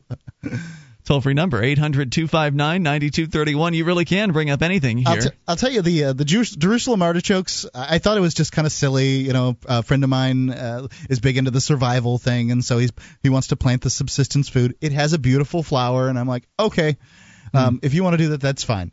And he, brought a few of them in, and I really love the flavor of them. I cut them up and put them on the salads, and they're awesome. They're nice and crisp, and they have kind of a light nutty flavor. It's not a nut, it's a root. But I recommend it. Try it. It's fun. Toll-free number here, 800-259-9231. So last hour we were giving you some statistics from Rasmussen, who've been asking some very interesting questions. The folks over there at Rasmussen, in fact, the guy, Scott Rasmussen, has a book that is about Americans and their disconnection from the federal government, and how dissatisfied Americans are just across the board, whether they consider themselves independent, Republican, Democrat, whatever. They're very dissatisfied, very separated from the government. In fact, the statistics show that 21% of American voters, just the voters, so not even factoring in the non-voters, 21% say they believe that the government has the consent of the governed. So it's pretty clear from the statistics. 4% of Americans feel like they're aligned with the political class. This is very clear from the statistics that there's a lot of unrest. There's a lot of anger. There's a lot of frustration with the federal government and how they do business. And I think that's good. I think those numbers bode well for us. As you pointed out, Mark, it's important that we help channel that anger and frustration into positive, peaceful activities that will result in I'd like more to freedom. Point out, though, that the reason that we're advocating for freedom is because it's going away at such a fast clip. So it's not boding well for us. It's the natural result of what the government's been doing. Do you understand? But it bodes well because it makes it so people are more receptive to some of the things people like us would say. Sure. I think that these statistics bear out what we've been feeling all along, that America is detached from its government by a much larger extent than its government believes. This is why people in the government and the people that support the statists out there, the real hardcore statists, they don't believe what we say. They say, if you don't like this government, leave. Well, I'll tell you what, if you look at these percentage here, Mr. Statist, 80% are ready to leave. 80% of these people don't like the government. Yep. Why don't you take your government and leave? Exactly. You're only 20% of the population. Get out of here. 20% of voters. 800-259-9231. But I figured we should check in with the king. We should check in with King George. No, King George. King George III, as a matter of fact. We actually shared with you earlier this week a quote from Antonin Scalia, who is one of the robed men in Washington, D.C., who makes all kinds of important decisions about what's constitutional and what's not. And he was basically saying that, to paraphrase, that, you can't secede. The Civil War decided pretty much that you can't secede, so don't even try it. That was pretty much his answer on the question of secession. But what does George III have to say? I mean, what would King George have to say about secession? Well, as a matter of fact, he made himself a proclamation way back in the day, and the folks over at the Lou Rockwell blog at LouRockwell.com have printed it, so we will share it with you. Now, as I read through this, try to compare, what this might sound like were it's given in a speech today by some politician, because it sure does seem like it might apply. Whereas many of our subjects in diverse parts of our colonies and plantations in North America, misled by dangerous and ill-designing men, people like Free Talk Live and those free staters, subversives who need to be registered, and forgetting the allegiance which they owe to the power that has protected and supported them, after various disorderly acts committed in disturbance of the public peace, to the obstruction of lawful commerce, and to the oppression of our loyal subjects carrying on the same, have at length proceeded to open an avowed rebellion, by arraying themselves in a hostile manner to withstand the execution of the law, and traitorously preparing, ordering, and levying war against us. And whereas there is reason to apprehend that such rebellion hath been much promoted and encouraged by the traitorous correspondence, counsels, and comfort of divers wicked and desperate persons within this realm, to the end, therefore, that none of our subjects may neglect or violate their duty, through ignorance thereof, or through any doubt of the protection which the law will afford to their loyalty and zeal. You know, it's funny how the liege here, to whom we owe our allegiance, because that's what that means. When you pledge allegiance to the flag, you're saying that flag is your king. And for Christians who believe that Jesus is their King of Kings and their Lord of Lords, why do they pledge? Really have a question with a pledge of allegiance and how that fits into their religion. But you know, when you listen to him and how the subjects owe and how they have been protected in their duty and all this other stuff, I mean, it's really interesting. Where did the incumbency come from? Here with the king, you don't even have that. I mean, the king just basically says, I own all the land, you're on my land, you must do what I say. And you might think that he even has a better stand than than people that believe in democracy. Democracy, they believe that 51% of the people that happen to be on the land decide what goes on. Yeah, you're right. I mean, the king doesn't have to necessarily dispense, or he doesn't have to utilize the whole consent terminology like the current government does, because he's the king, right? But you consent to my government by being on my land. Right, but nonetheless, he is saying here that, well, we're offering you protection. How dare you turn against us? Anyway, we have thought fit, by and with the advice of our Privy Council, to issue our royal proclamation, hereby declaring that not only all of our officers, civil and military, are obliged to exert their utmost endeavors to suppress such rebellion and to bring the traitors to justice, but that all our subjects of this realm and the dominions thereunto belonging are bound by law to be aiding and assisting in the suppression of such rebellion. Basically telling everybody that, well, if you're on our side, you need to be actively, snitching out people and working for us. And to disclose and make known all traitorous conspiracies and attempts against us, our crown and dignity. And we do accordingly strictly charge and command all our officers, as well civil as military, and all others, our obedient and loyal subjects, to use their utmost endeavors to withstand and suppress such rebellion, and disclose and make known all treasons and traitorous conspiracies which they shall know to be against us, our crown and dignity. It seems like he's repeating himself. How many times is he going to talk about turning in the conspirators? Well, that's how you get people to do the message things. Across. Yeah. You keep repeating things over and over again, and pretty soon they believe you. And for that purpose, that they transmit to one of our principal secretaries of state or other proper officer due and full information of all persons who shall be found carrying on correspondence with or in any manner or decree aiding or abetting the persons now in open arms and rebellion against our government, with any of our colonies and plantations in North America, in order to bring to condign punishment the authors, perpetrators, and abettors of such traitorous designs. More coming up. You can bring up anything. It's Free Talk Live. Do you remember the old Libertarian Party, back when it was centered around the non-aggression principle? The LP used to serve as an educational vehicle, turning the public on to liberty through the electoral process and bringing activists together to further their own understanding of the philosophy. It was also the main feeder organization for the larger movement. We want to bring that LP back. Join the Libertarian wing of the Libertarian Party and help restore the party of principle. Visit TakeBackTheLP.info. That's TakeBackTheLP.info. This is Free Talk Live. You can bring up what you want. Just dial in toll free, 800-259-9231. That's the SACL CAI toll free line. 1-800-259-9231. Tonight, it's Ian with you. And Mark. And you can join us online at freetalklive.com. We give you the features free, including various different ways to listen online. And via your phone, you can go and get information about our listen lines and use any phone anywhere. As long as you can dial long distance, you'll be able to listen 24 hours a day. Plus, of course, our live streams and our webcam. It's all over there. Get the details at listen.freetalklive.com. That's listen.freetalklive.com. And you can go to silver.freetalklive.com and check out all the gold and silver coins that I've picked out there that are available through Midas Resources at rates likely lower than you can find them pretty much anywhere on the internet.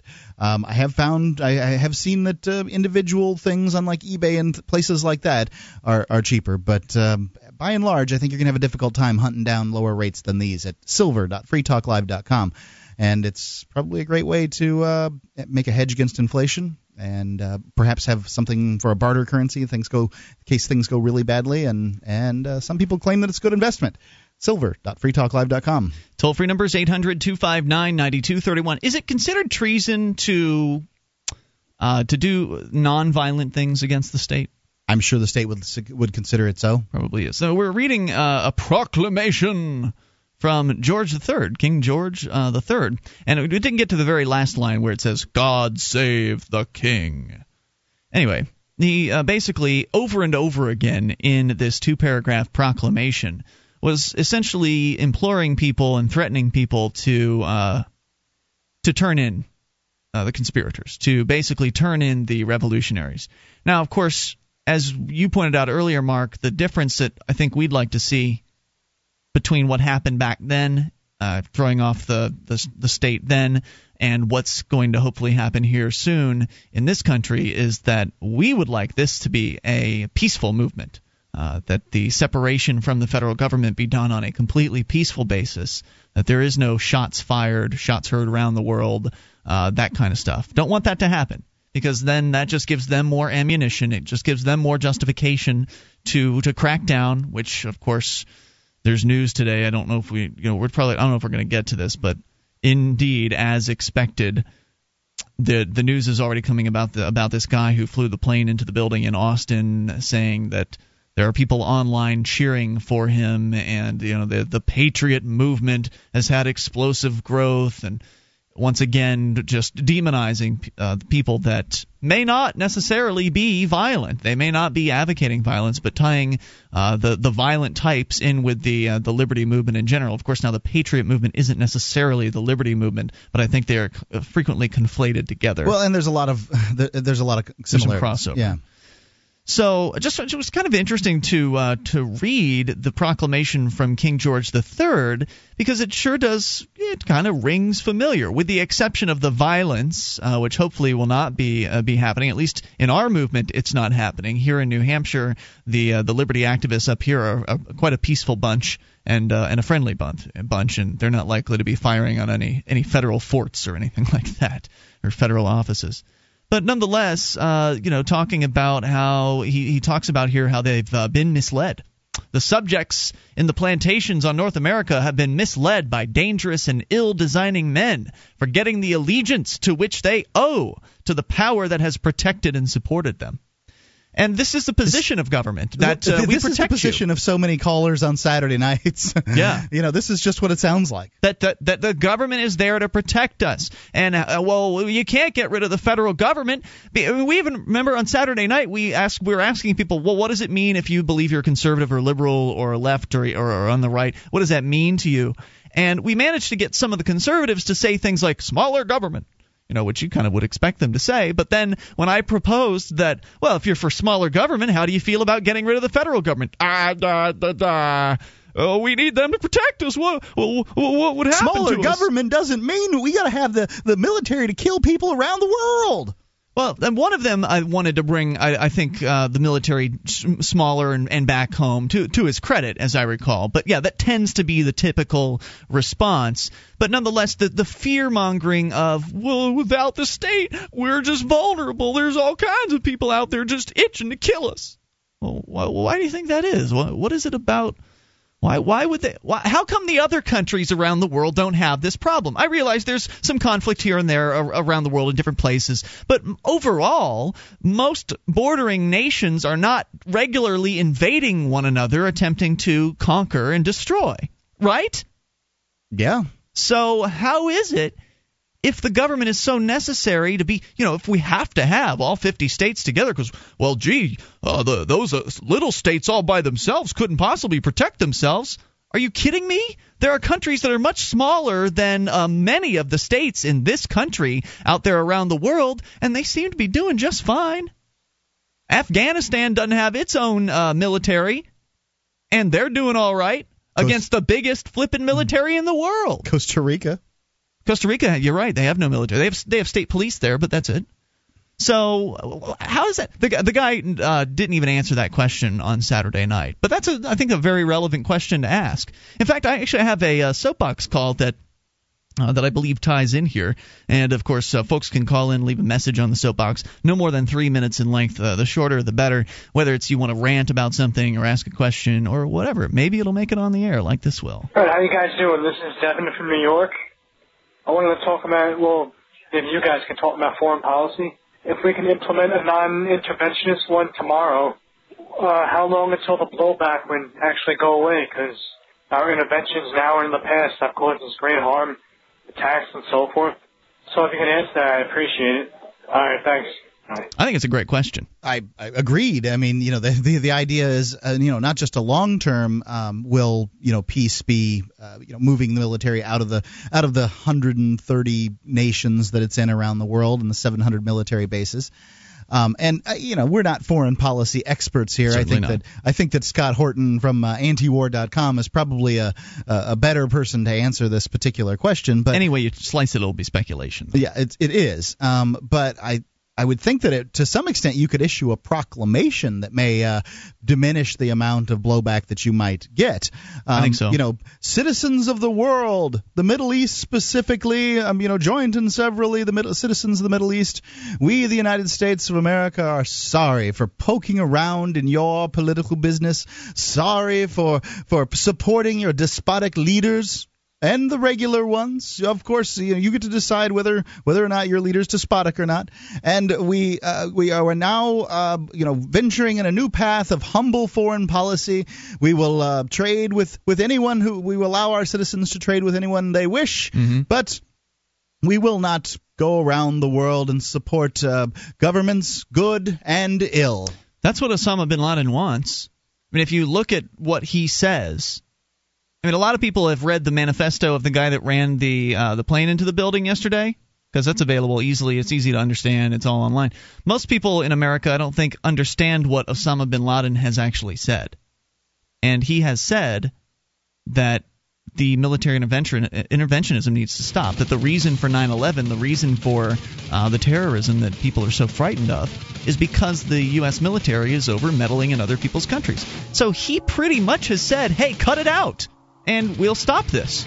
He has said that in the past.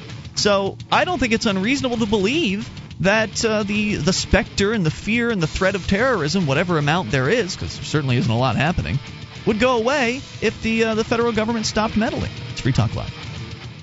DVD, books, music, instruments, periodicals, computers, software, electronics, photo, cell phone, office product, home and garden, bed and bath, furniture, kitchen, pet supply, automotive, hardware, apparel, shoes, jewelry, grocery, healthcare, sports and outdoors, toys, games, used, and more. It's a department store at your fingertips. Amazon.freetalklive.com. Get all your shopping done, a great deal, delivery to your door, and a percentage of your purchase will go to Free Talk Live when you enter Amazon through Amazon.freetalklive.com.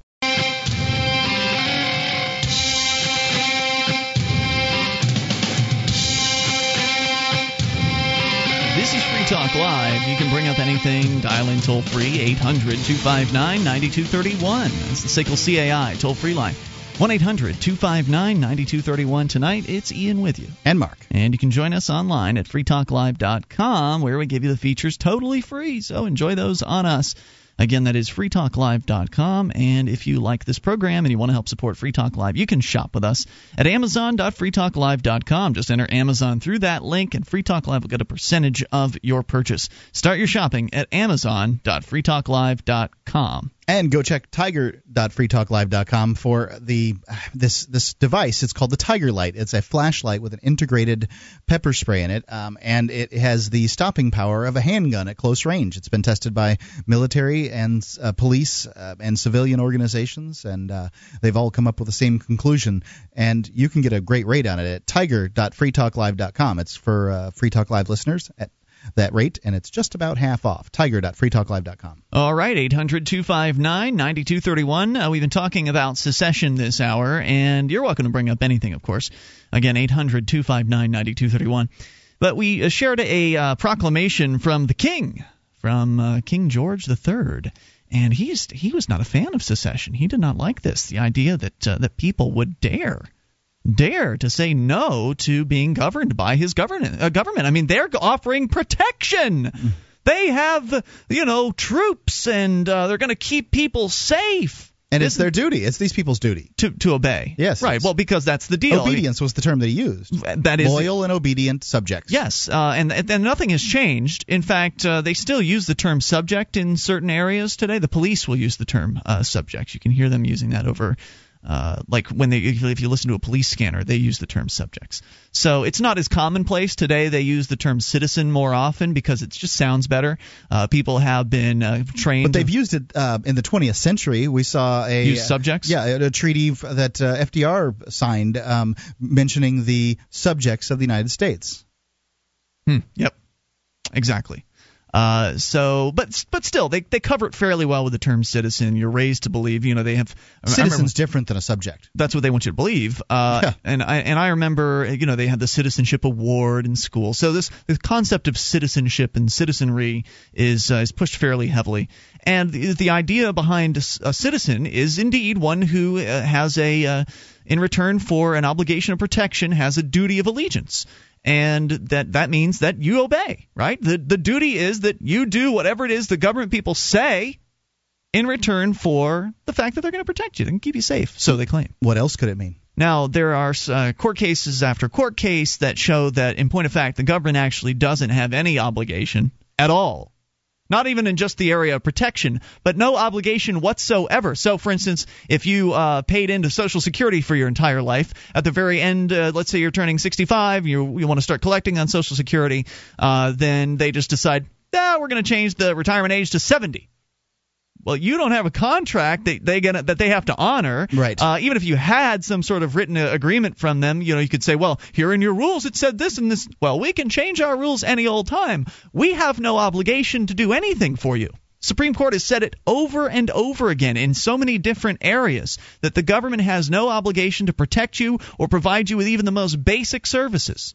So if the government has no obligation to do any of those things, how can you have a duty of allegiance? You can't. You couldn't possibly. So let's continue. More on secession here. This from LouRockwell.com. Ron Holland writes, Frederick Bastiat must have been looking toward the future of the United States today when he wrote in the 1800s, I think it was the 1800s when he wrote the law, when plunder has become a way of life for a group of people living together in society, they create for themselves in the course of time a legal system that authorizes it and a moral code that glorifies it. I fear, says Holland, that the federal government will plunder much of our private wealth, retirement plans, and personal savings through hyperinflation, financial controls, and confiscatory tax rates, all in the name of protecting the public from a future debt crisis unless the states can secede from the Union and the crushing Washington debt load. Which, by the way, it's not your debt. This is another one of those lies that they like to tell people. Your share of the debt is $200,000 or whatever it is. I think it's a family. It was something like that. And some ridiculous amount of money. Yeah. No. How could I have a share of a debt that I didn't enter into? It's not my contract. Right. So anyway, he says we need to forget. If I hired a company to do some work for me, whether that work's security work or whether that work is, to take care of poor people around my neighborhood or anything else, how would I be obligated for any debts that company managed to incur in running their business very poorly that I've asked them to do, even if I did ask them to do it? That's a great point. You didn't ask them for any of this, and as you point out, that you wouldn't be responsible for it anyway. We need to forget the causes of the earlier war between the states, regional differences, slavery, tariffs, and other related issues. The new secession effort will be state-based, but a national movement all across the United States, ranging from Vermont to Georgia, Texas to Alaska, etc. Economic survival and prosperity rather than regional issues will be the motivating factor. The first secession was a product of anti-Southern tariff taxes, resulting in the Southern states paying the majority of the revenue to fund a distinct federal government. A mistaken defense of the dying institution of slavery by slaveholding elites in the South also contributed to the failed secession effort. Third, the advancement of corporate manufacturing profits and railroad expansionism by the Northeastern establishment elites were a major contributor. Finally, the promotion of a conflict by the European Rothschild banking interests funding both the Northern abolitionists and the Southern secessionists guaranteed a violent breakup of what should have been a peaceful parting of the states. Still, the right of democratic state-by-state secession did not die at the point of a bayonet at Appomattox Courthouse in 1865. Appomattox. You're right. Appomattox Courthouse in 1865. The belief in peaceful devolution of government powers. Is it devolution or devolution? I'd say devolution. Devolution of government powers and services to regions and local jurisdictions to allow citizens to control the power of politicians and government is a positive advancement for the 21st century. In addition, the right of devolution of states, geographic regions, and groups around the world promotes competition and freedom. I believe, says Holland, legal state secession from the Washington Empire just might become the only way for American citizens to escape the disastrous consequences from the coming global run to liquidate holdings of Washington Treasury obligations in the dollar. Breaking free of the false chains that threaten our economic future from the likely Washington debt dollar collapse might be our last chance to safeguard our financial security and liberty from the hyperinflation and crushing new tax increases to be forced on this and future generations from the bailouts and national debt. Really? You think the United States government's going to last future generations? It could. I mean, the Roman they managed to stretch it out for a while. The Roman Empire, well, yeah, but if you take a look at how they're printing dollars. Yeah, but there's also deflation going on too. And this year, loans are being called back, and that's taking money out of circulation. Just saying. But you're right. I mean, they're messing around. And I don't know, but you know, they're pretty fast and loose with the American population's money. The government grows bigger and bigger every year. I don't want to wait generations. They're really not paying for it. All they're doing is piling the debt on more and more. And somehow or another, other countries are saying, okay, we'll buy some more. But at this point, they're not buying anymore. They're only the interest rates have to go up for them to buy more. And if if the interest rates go up and then they print more and then the interest rates go up, pretty soon you're looking at a thing that they're not going to buy at all because the value is no good. It's a little dangerous. Imagine no Washington income tax. No interference in the internal affairs of individual states. No involvement in perpetual wars around the world without a declaration of war. No Washington tax-feeding bureaucrats telling individual citizens, state legislatures, or state agencies what to do. Consider the benefits of sovereign states voluntarily participating in decentralized republic or confederation, maybe like America's first central government created by the Founding Fathers, the Articles of Confederation, a decentralized nation where marriage, religious views, history, symbols, culture, abortion, gay rights, etc. are determined on a state basis where citizens can eat, drink, smoke, or do whatever with regulations and conduct governed by the norms of a state or locality rather than a distant federal government. I can't say that local regulations excite me much more, but nonetheless, I see his point, and it's still a good one. I'd rather deal with local bureaucrats than ones hundreds, if not thousands, of miles away. Yeah. 800-259-9231. He has a few more thoughts, though. We'll share those with you and take your calls about whatever's on your mind in these remaining moments of Free Talk Live. We wouldn't be where we are without our amplifiers. Their $3 per month helps us spread Free Talk Live and gets them access to perks at amp.freetalklive.com.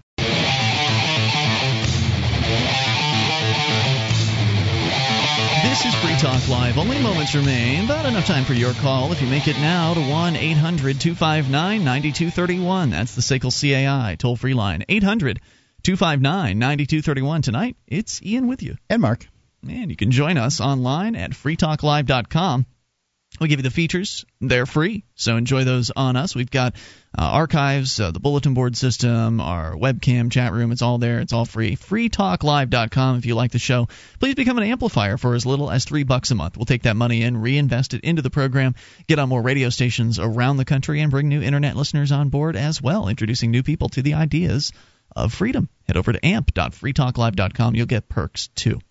Now then, over at LouRockwell.com, there's yet another story about secession, which I think is great. They're starting to pop up more frequently. It's a topic that's frequently discussed on this program. The people in the Liberty Movement are definitely talking about it, and hopefully those conversations are spreading beyond the Liberty Movement. Hopefully people are talking about secession, dropping it into conversations at the workplace, at the dinner table, at church, wherever it is you're around other people, and they're perhaps expressing dissatisfaction with the government. How could that be? Then secession is, I think, that'd be a great time to bring up the ideas of, well, what the hell do we need them for anyway? You certainly don't need them to protect you because they have no obligation to do so. That's a fact.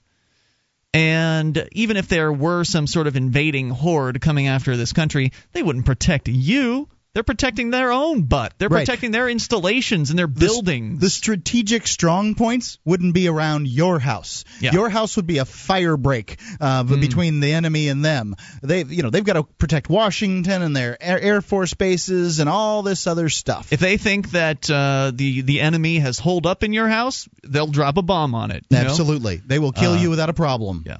So anyway, the story over at LouRockwell.com, Ron Holland talking about secession here, saying that, can you envision a healthy economy with minimal government debts combined with a rising standard of living and job growth guaranteed by low taxes, minimal regulations, and currency competition? All of this without the Federal Reserve and Wall Street creating excessive bubbles, followed by contraction and collapse and then demanding bailouts?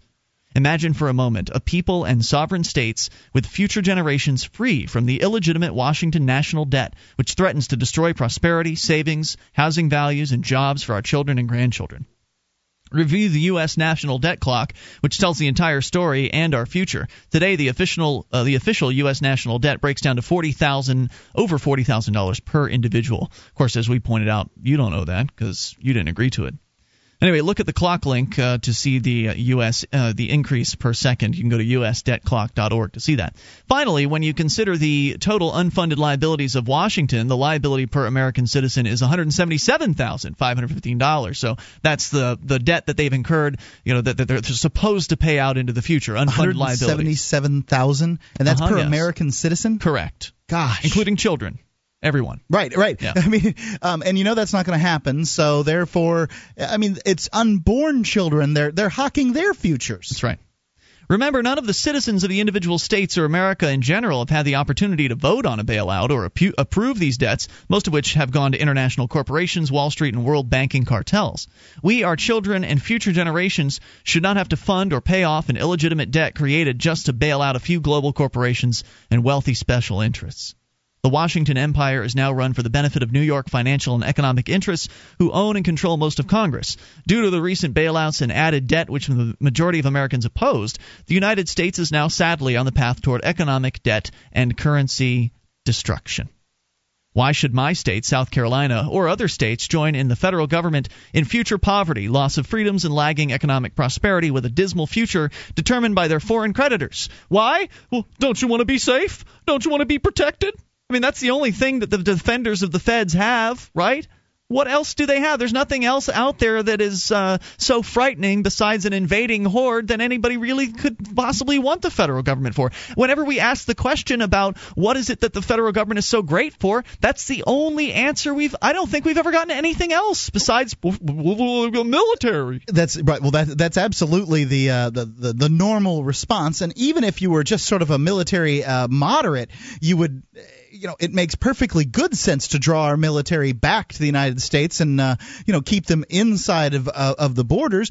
This is what every other military does around the world. But that's not an answer to this. That's not appropriate to bring up during a secession conversation. No, it wouldn't be. But you'd have to disband the military. But where do those men from the military come from? They can have their own military. Right. Where do the men from the military come from? The states. Guatemala doesn't have a military to speak of. Yeah. Why? Because the United States military essentially protects it.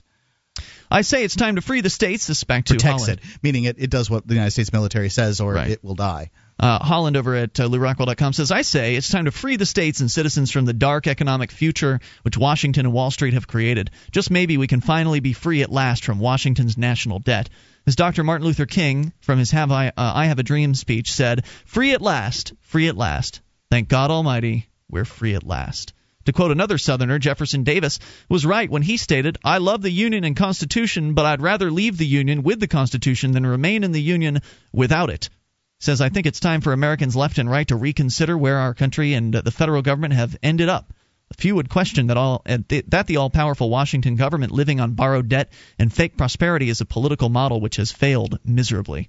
Today, the constitutional projections have become just another dead document through the actions of Bush and Obama. A recent poll showed only 3% of Americans believe the government is doing a good job. Given the margin of error in the poll, the real number could have been 0.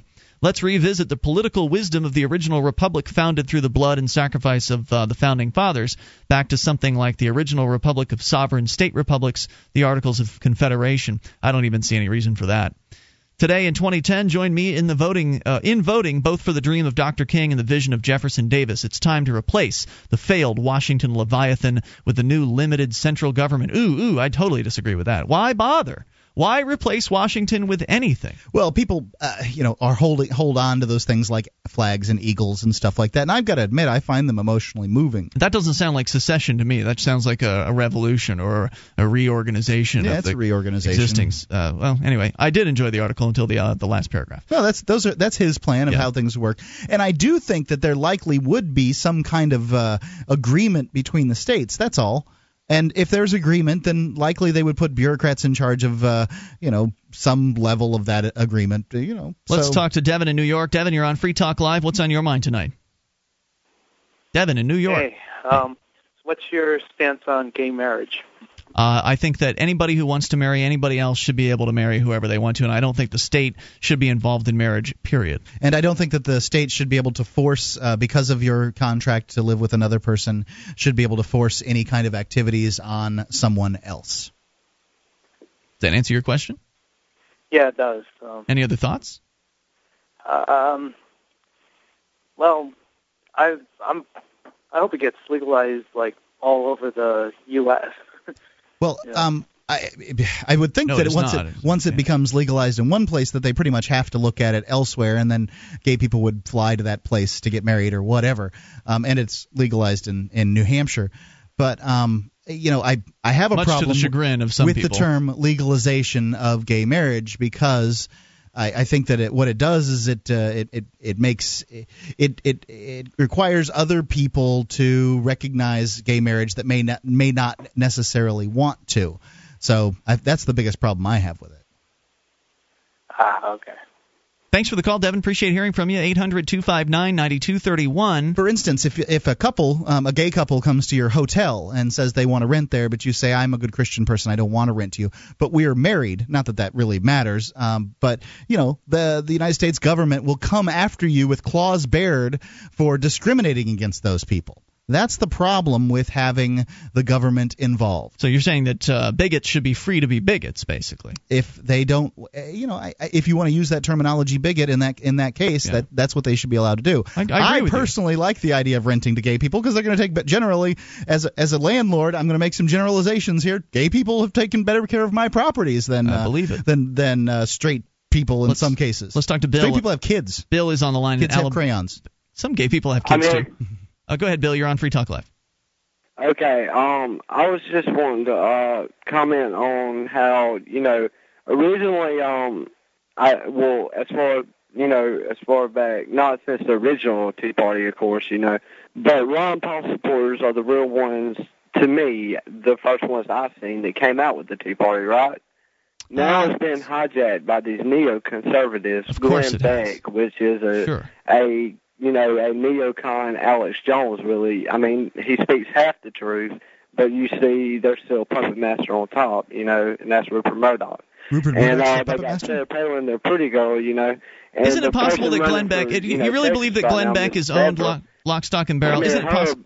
For, surrounding herself around 9/11 truthers when, recently they posted up videos of Sarah Palin. It sounds like you've got a lot to say. I don't unfortunately have time to hear it all because we're out of time. You can call back tomorrow, though. Yeah, please call back tomorrow during the Saturday show, live Saturday show from 7 to 10 Eastern Time, same place, wherever you are. Tune in, freetalklive.com.